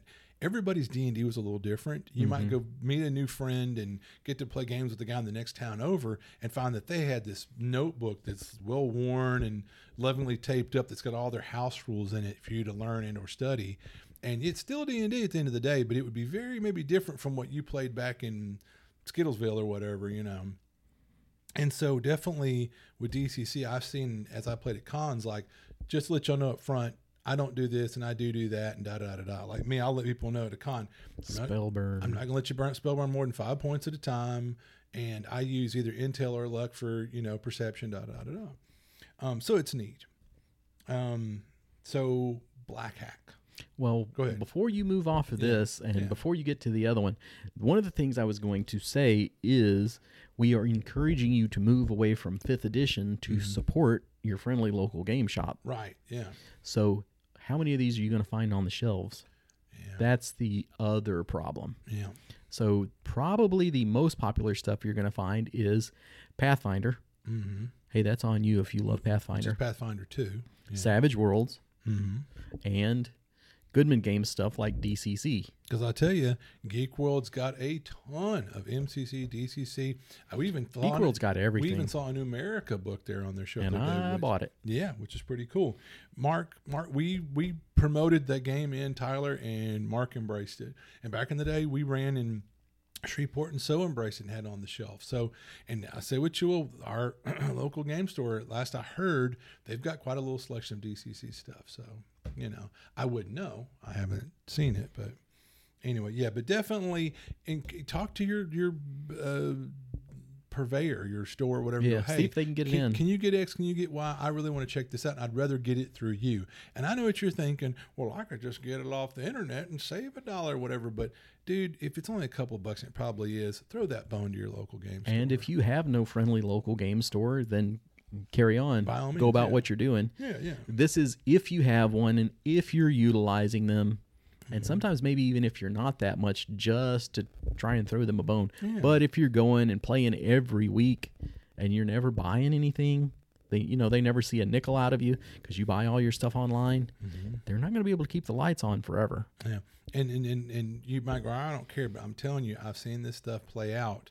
I've been a gamer for a long time, and I remember when the old Tom's Triple Play in Shreveport closed, there were guys that looked on the verge of tears, and I just shook my head and went, I've been preaching this shit for the last 6 months.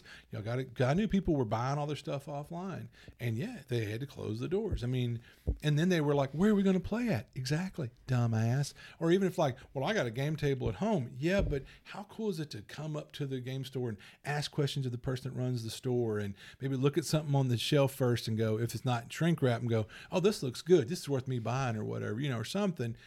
It's great to have that opportunity, and you got to support your local game store. Yeah, like if you ask me why I'm buying the Pokemon's cards, that's something I'm buying from the local game shop. And luckily now we can buy a burger from our local shop, which is nice. So if you walk in, you're like, I don't really need any game paraphernalia. Buy a hamburger, drink, and fries. And I tell you, the price point is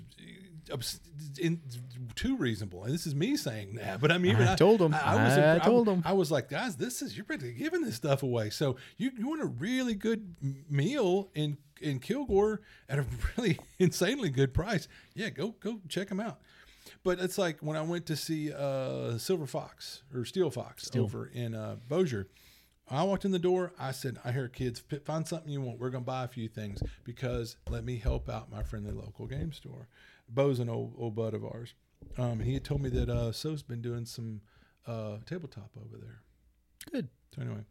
I haven't seen him in a long time. Yeah, and I'm missing So myself. So anyway, Black Hack. The rules are player forward. Game masters, you will love it or you will hate it. If you know what we're talking about, it's basically the players roll the dice. It's like the player's attacking. All right, roll your dice. Okay, my monster's attacking you. You need to defend. The player rolls the dice to defend. So the only time you touch a dice is to roll damage. And if you want to use average damage, you never touch a dice. It feels so alien for a guy who's been gaming for years like me. But once you get used to it, it's kind of liberating. Yeah, Eddie's over here grinning. He knows what I'm talking about.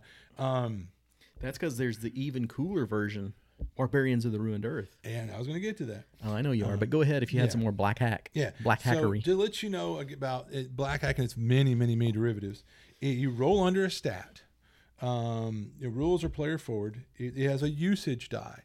Again, some people like the usage die. I was talking to Beatty the other day, and he was like, I ain't a big fan of the usage die. But again, I love it. Yeah, see, for resource management, that's how you do it. And that's just it. Eddie's a guy who doesn't really care for resource management, so he loves it, and that's great.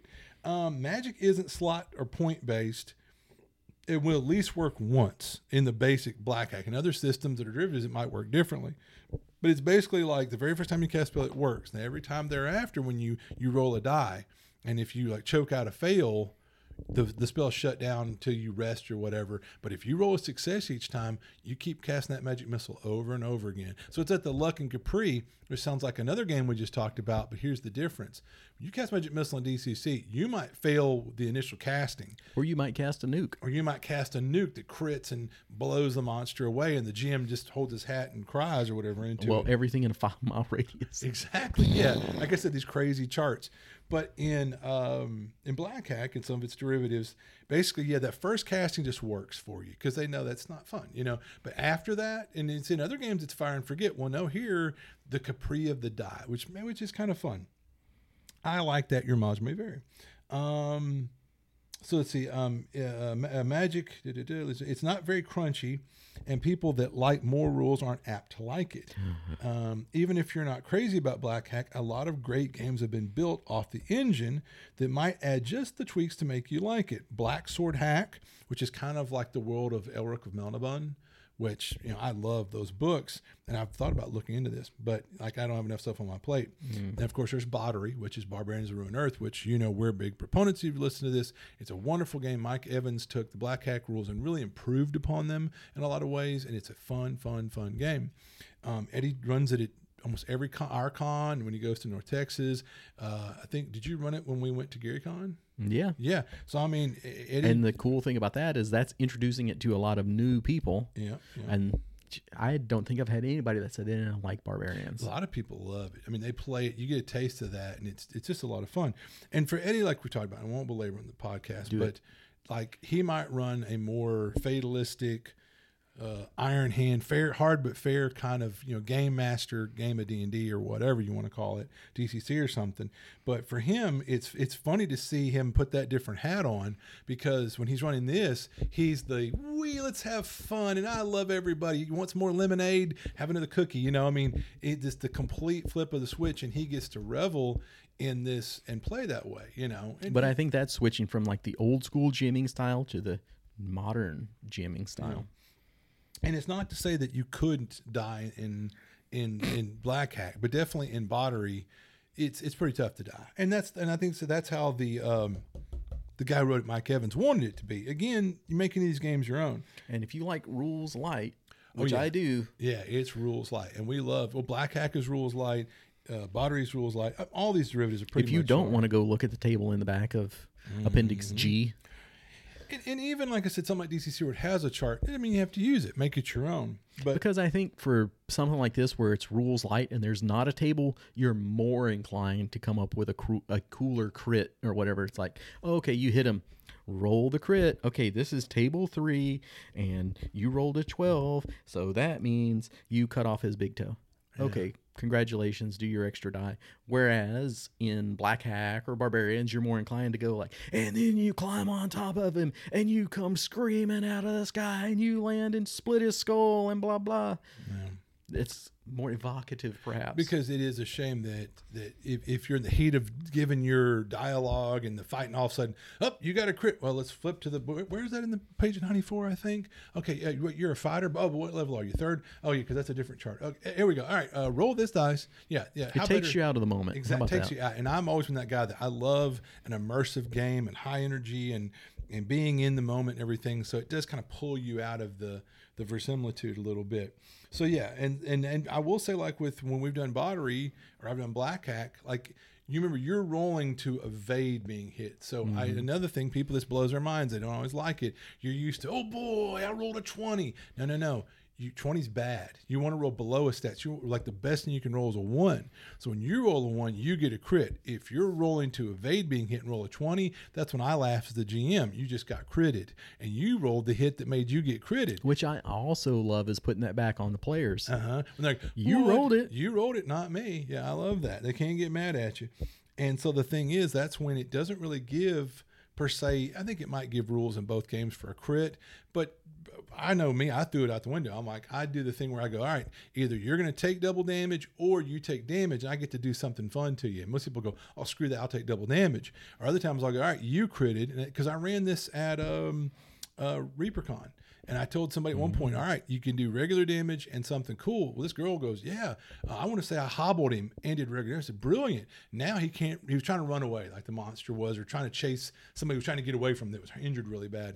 Like, brilliant. Yeah, okay, you smash him in the foot and do regular damage. Oh, but you hobbled him for the rest of the fight, or like I'll take 5 feet off his movement.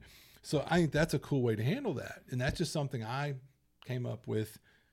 And you could do that with any game again, I suppose. But anyway.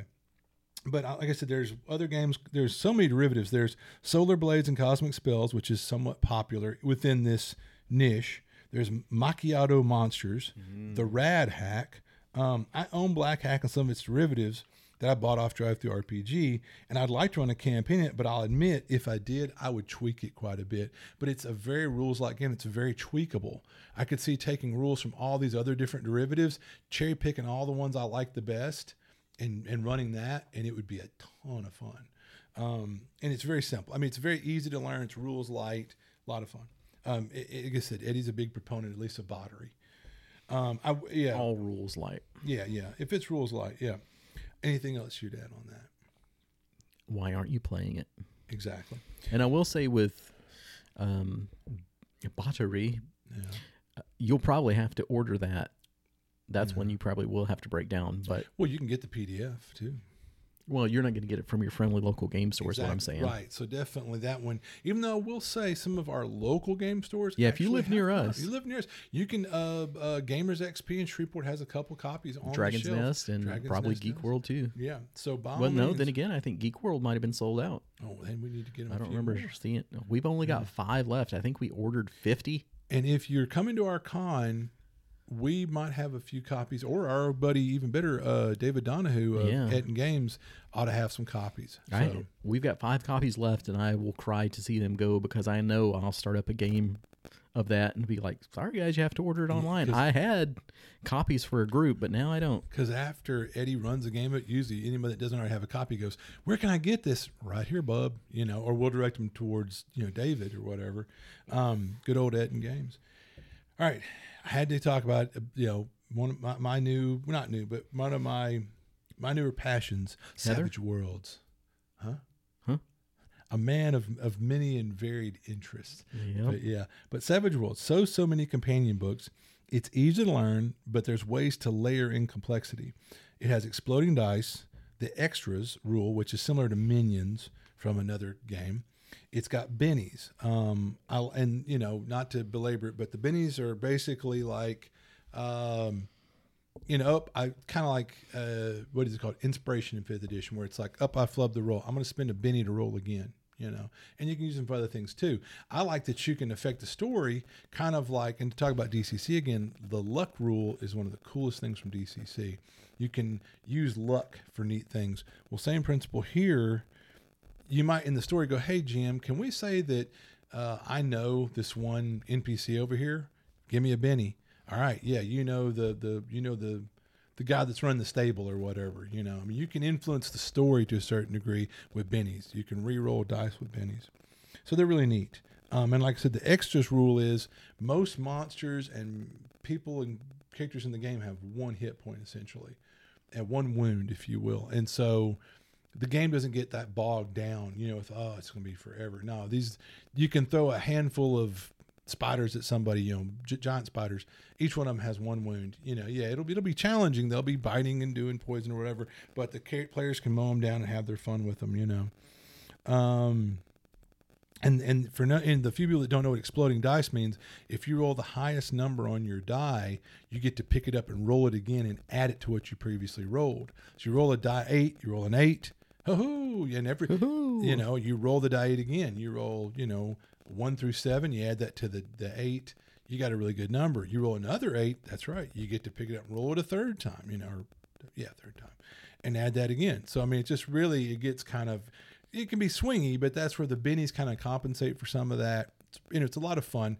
I'll say that we've been running Savage Pathfinder at the club on Thursday nights for the last couple months. It's starting to grow to be now months. And loving it. And yeah, we're having a lot of fun. And what's funny is I'll see other tables when our table just explodes with laughter and cheers when we get these really wild series of exploding, you know, dice a player does and gets some outrageous attack, or when the bad guy gets that, people are like, oh, you hear this groan at the table, whatever, but we're so animated with it. I see other tables kind of looking over side-eyeing like, those guys look like they're having a lot of fun. The exploding dice add a really fun element to the game, I just gotta say, and the bennies and stuff. So Savage Worlds, like I laid in with so many companion books, so you've got the core rules, and that's one of the neat things, kind of like DCC. Once you know the core rules, there's so many different genres, I guess I'll call it. Yep. There's the Wild West, post-APOC, the other post-APOC, blah, blah, blah, you know, space or whatever. Well, like right now I'm looking at the Superpowers companion book. Beautiful book, hardbound, like all the stuff from Pinnacle is really well made, well laid out, really high quality paper, gorgeous artwork, reasonably priced. They come with like 2 and 3 ribbons for marking your place. But I haven't played Supers in years and I haven't really wanted to, but having read the Supers book, I'm actually like, ooh, I could, you know, play some Supers. And like we talked about going to a con where you're like, God, I got to carry the books for 3 or 4 different systems if you want to vary your play. How cool if you just like, nope, I've got the Savage Worlds all the way. I got the core Savage Worlds, and I might bring the Supers book, Deadlands, which is their Weird West, and bring, their space book or whatever. Riffs. Riffs or something. Yeah, so Savage Riffs. And so there's the companions from Pinnacle are really well done. But again, like talking about DCC, where it's got a really loyal fan base, producing a lot of great content, and Joe Goodman's a real sweetheart about I'm bringing my lawyers, I'm gonna stomp you into the ground. If you'll like look to your right, Eddie, over there, I found the other day just on a goof, I went doing some searches. Someone's done a very elaborate, high quality, well made free version of like Savage World Star Wars, like a companion, and it looks like at first glance I thought it was official. It's that well done. And I realized, oh no, it was a fan homage freebie thing you could get. And so almost anything you can think of, either it's been legally licensed or someone's made a loving version of like it. Fallout. Yeah, there's about 5 or 6 different Fallouts. So even if you looked at one and went, oh man, this is some amateur crap, look at the other 5 that are out there. You probably cobble together something you really loved. I've played in and heard about people doing Savage Worlds Fallout. It's been phenomenal. Our buddy Kirby does a Savage Worlds Gamma World. It's pretty much Gamma World, but Savage Worlds. I found that people have done a Shadowrun for Savage Worlds. It's unofficial because the rules. I love the theme of Shadowrun, but there's the rules a lot of that crap. Riffs. Yeah, there's the Riffs. That's an official product though. And a lot of great books coming out for that. I found on a goof, I thought about beloved TV show Firefly. Yep, there's an unofficial, very high quality version of Firefly for. And you can even play the Pathfinder, like you said, without having to put up with Pathfinder rules, because they've got a lot of lore where you're like, oh yeah, this is nice, but how could it be even better? Yeah, the World of Galarian, they brought in a bunch of professional writers early on at Paizo, whatever, and paid them to, like, we want to develop this really cool world, and we want to write some great adventures in this world using our new game Pathfinder. Well, say what you will and think what you will about Pathfinder, but boom, here's all that cool lore, like Eddie said, but using what is a rule system I like better. I'll put it that way. Just to give a quick overview of, and like I said, I like the core game dynamic. It's roll with a skill or an attribute with a target number of 4. You get 4 better, you hit, or the skill went off or whatever. If you get 4 over the target number, you got what they call a raise. Something cool happens. You'll do an extra die of damage, or you didn't just hit them, you knocked them down or whatever. That's really kind of cool.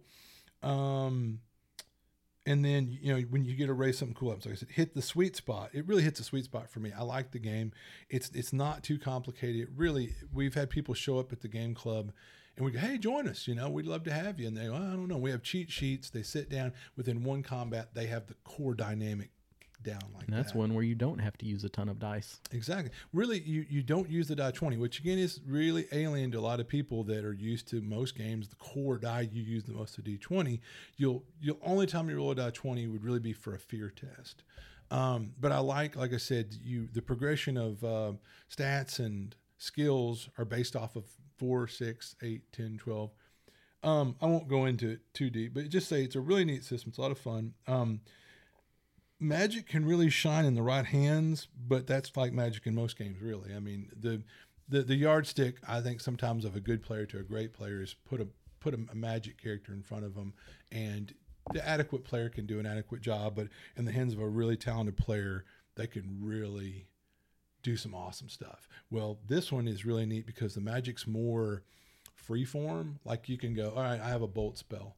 But it's the player that goes, ooh, let me look at these little extras. Well, I can add a glow effect to it. Like when I hit them with the bolt, it'll light them up. They're going to be easier to hit for the next couple rounds.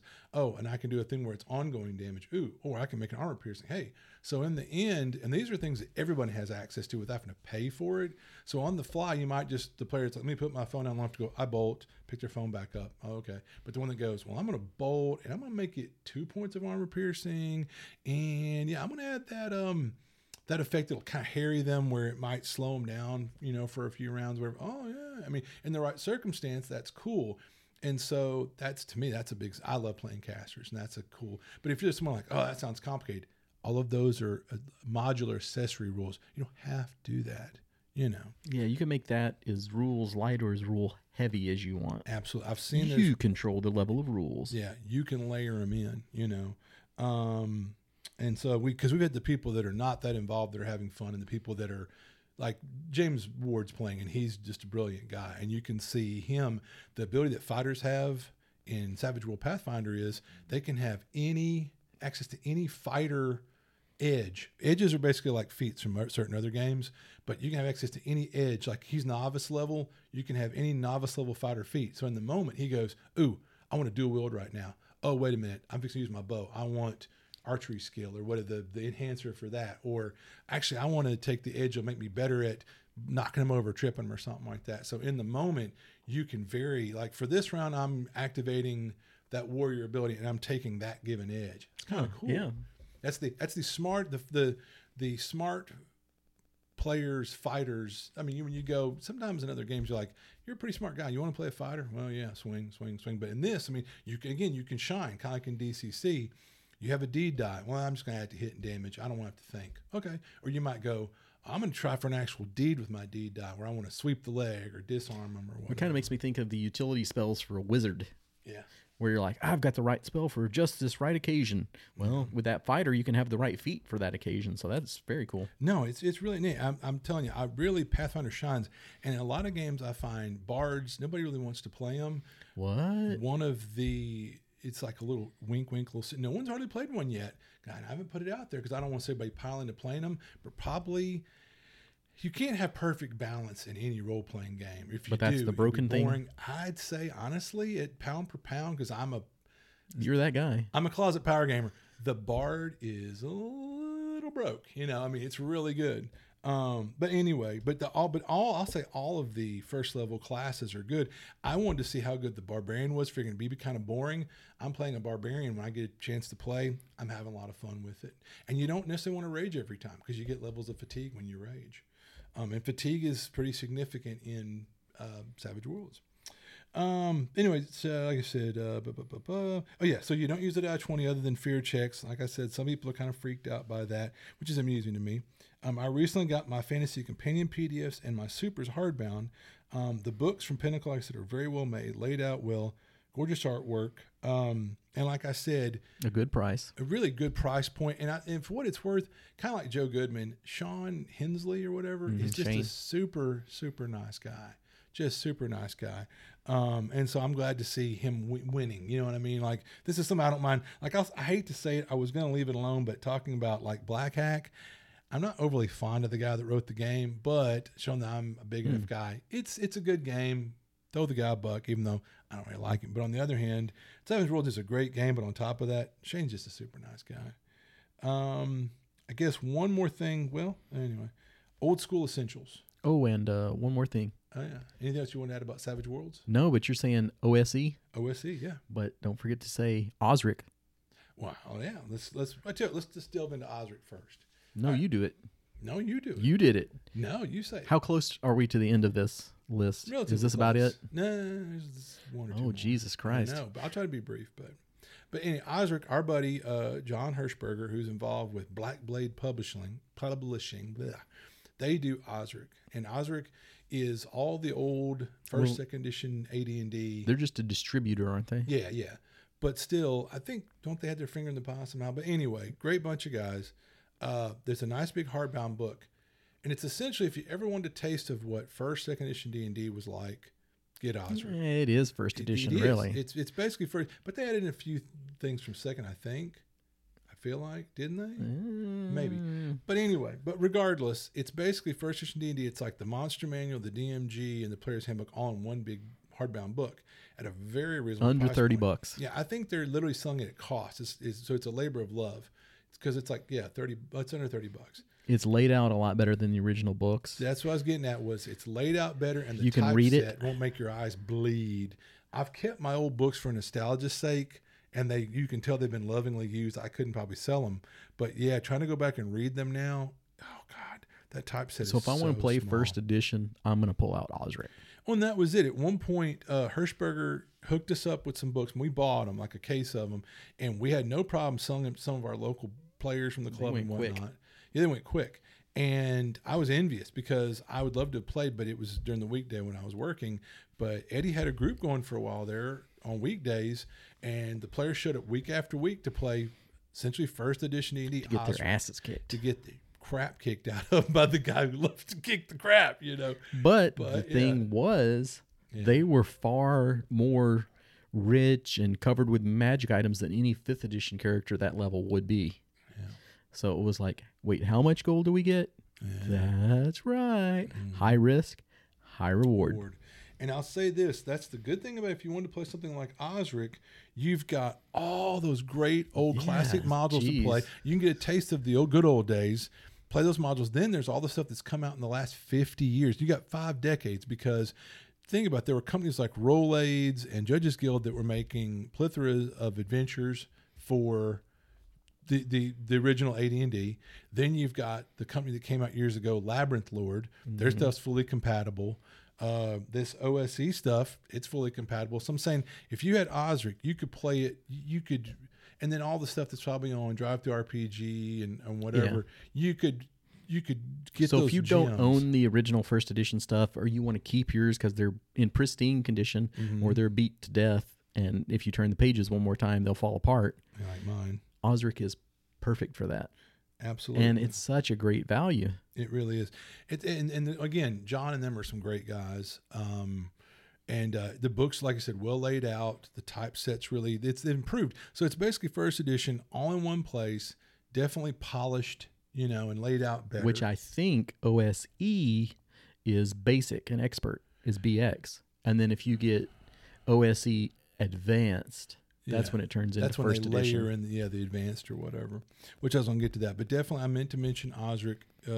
Definitely, and the only thing is it's old school. You're going to have the weird saves. You're going to have THAC0. But I'll say it's kind of like, I think that's why I'm really proud of Bradley. I think Bradley kind of encouraged you to run that. Am I right? Because he wanted that taste. Like, I want to see what you guys, the hill you had to climb up with barbed wire shoes when you first played D&D. I want to see what it was like back in the day. All right, kids, strap in. You're about to find out, what it was like. And so they had, and Ron has just recently discovered role-playing games, even though he's a few years our senior, but he got to have that experience too, and then Papa John, who was there at the dawn of gaming, he probably got to have that little nostalgia, him and Kathy, so he got to remember why he didn't play any of that stuff. He ran that stuff.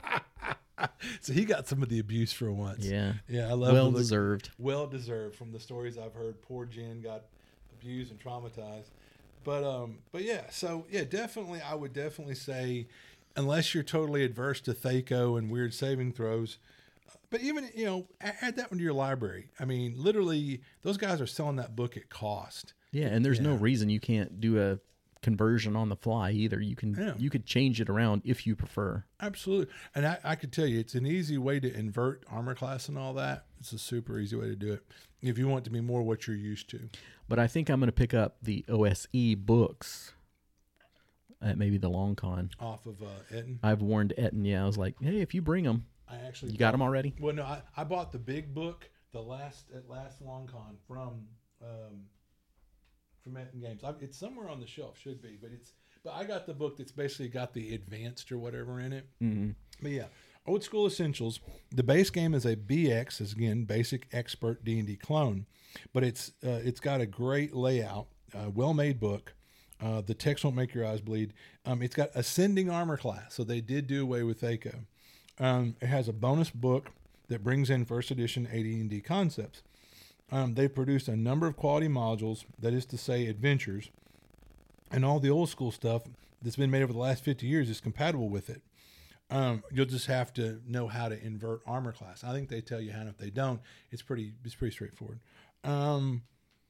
Think Castles and Crusades, Labyrinth Lord, etc. Like, you could go get their modules and use them. You could use the old school modules. And again, back to Castles and Crusades, you could run all the old school D&D modules with Castles and Crusades. You can run Labyrinth Lord, OSE, whatever. All this stuff is fully compatible. So you've got a lot of good. You can cherry pick those best ones that got those 5 out of 5 ratings on Drive-Thru RPG or whatever. But they have a robust SRD online, as well as free generators for encounters, treasure hoards, etc. By all means, Jason, chime in, let us know, because I think he's been running a campaign of OSE, and he was kind of raving about it. He was having fun with it. What's the one, hole in the tree, hole in the stump? Like that. Something. Yeah. But there's one real classic OSE adventure that he said was really good, and I've heard nothing but good things about it. Yeah, so I'm probably going to pick that up too. Yeah, and hopefully I'll get a chance to play if you run it, because I won't lie. It'll be in the middle of the week. What a guy. But no, I definitely would love to kick the tires on that. And it'd be cool if Jason maybe sometime either NTRPG or even better at LongCon, if he ran a game of OSE, it'd be cool. And then one quick more aside, Basic Fantasy. This one I've seen a number of times on different places. Basic Fantasy, the PDFs are free. Free? And the physical books are sold at cost. And basically, again, it's like a BX clone. And some people really like it. But, and once again, it's one of those ones where you could try it free first. But, sometimes you get what you pay for. Those PDFs, they're free. But I don't really know anything about, I've never played Basic Fantasy. I've never played OSE, but I've heard rave reviews about it. And I've looked through the book, and the book, I started getting that itch. I was reading it like, man, I kind of want to play this. So, no, I think it's probably good. But definitely, there's so many options out there, and that's even like back in the day when I was still playing 5th edition. I would play 5th edition because it's a good game system, but I'd still play DCC because each one's good in its own way, and each one brings a certain, like, sometimes you want a steak, sometimes you want a hamburger. I mean, you don't want spaghetti every night. I mean, you want to vary things. So by all means, find some stuff you want to vary. Try some different games out. All right. So you mentioned Labyrinth Lord a couple of times in there. Yeah. Are you going to say something nice about them or something horrible about them? The only sad thing is, and it's essentially, and it's kind of like, I'll say this, God bless the same guy, Goblinoid Games, that did Labyrinth Lord. They also did their post-APOC game, which the name eludes me, but it's on my shelf over there right now, in the post-APOC area of books. But that, for whatever reason, I was Facebook friends with their page or whatever. They recently went like radio silent. And people, I think, were saying that they think that because OSC is kicking ass on anybody. If you basically want to play old school BX stuff, that guy's dominating the market. I mean, he's kicking everybody's ass. So Labyrinth Lord's like, well, this was an homage, a labor of love to get people playing old school stuff again and playing BX and seeing the glory of it. And his was almost a straight up, like, here, let me give you BX, but I can't hand you a blue and red book without getting sued. It was as close as you could kind of get with Labyrinth Lord. And it had its following. Greg Gillespie's Mega Dungeons are all based using the Labyrinth Lord system, at least originally. But I don't know this for a fact. I'm talking out of school.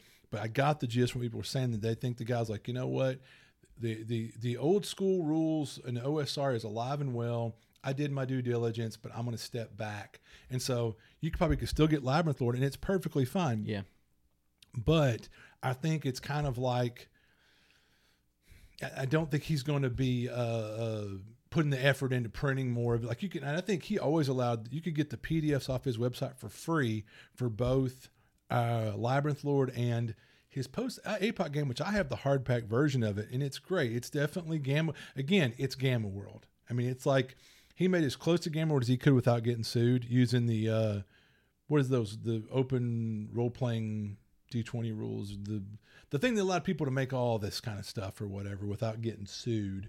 And it kills me that I can't think of his darn game, but it's over there on my shelf. And that's a good one too. I mean, it's basically, if you're like, I miss Game World and I love it so much. Well, now you can go on, I think, Drive Through RPG, or what's that other thing, Dungeon Master Drive Through or whatever, and you can download you can pay for a PDF of the old 1, 2, 3, or 4 Gamma World.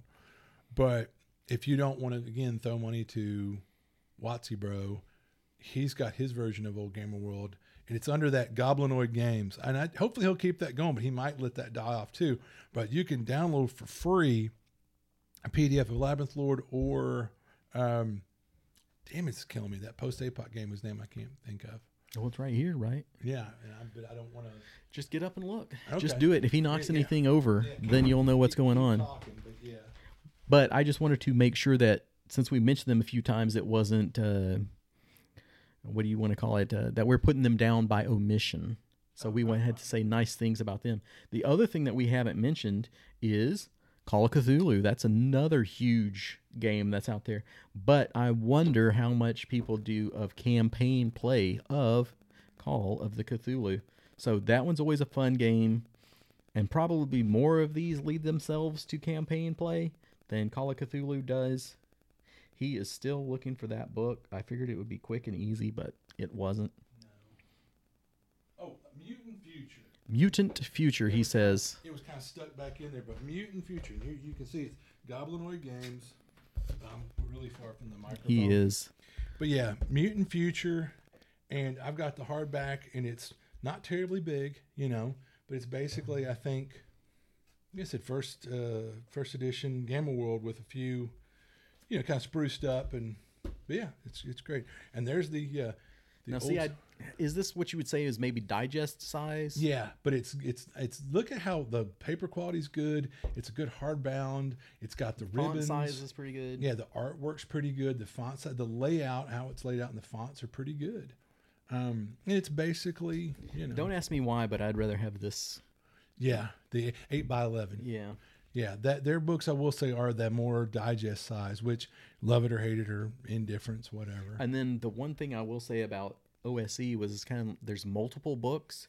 So you're kind of like, which one am I supposed to buy to run this? And I will laugh. That's the problem, is some people... Because there's a player's handbook. Exactly. It's kind of some people have gotten confused. Like, well, which one am I buying? Because I want to get the one that's more the original one. Well, I want to get the one that's more the it's got AD&D in it or whatever. So yeah, you have to kind of. Luckily, you got people like David who can go, oh no, this is the one you want. But I think the rules tome is the all-in-one.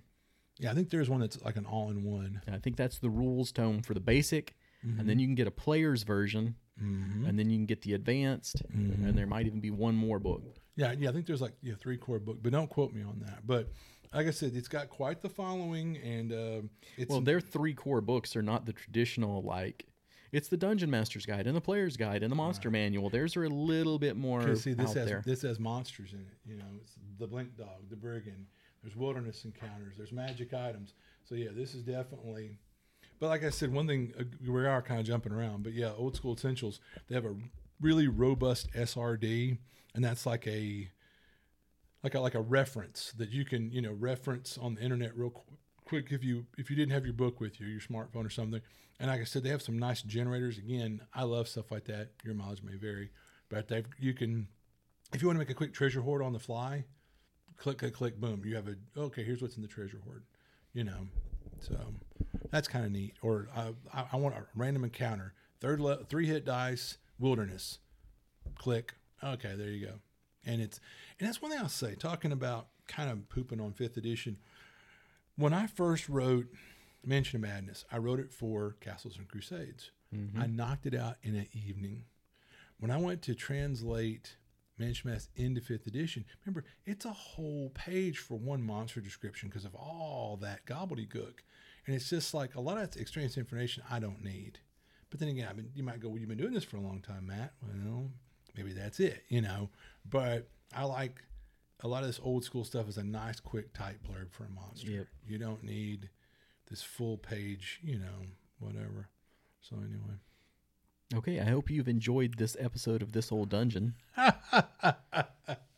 which is a reference to how long this has dragged out. We are hitting the 2 freaking hour mark. Wow, we've never done that before, have we? I have tried and tried, folks, to get him to wrap up, but it just would not take. I've been patting my watch the whole time. No, you fibber. So for any of you that don't think we've expanded upon the topic enough lately, here you go. This is what your complaining gets you. Yeah. The punishments will continue until morale improves.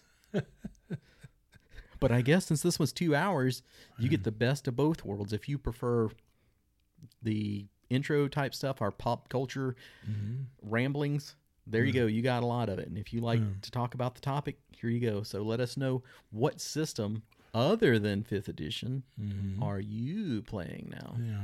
Give us some tips, some insight. What do you like? What are your pros and cons of some of these systems if you've tried them? And what are some ones we didn't mention that you just love? Let us know. And do you like the rules light or do you like crunchy? Do you need more rules? I want Pathfinder 3, All right. With that said, it's almost like run the clock up so we can hit that exact 2 hour mark, but let's not, because this is not going to get out in a timely manner now. Yeah. For one thing. So I can tell by the clock on the wall that you're all out of hit points.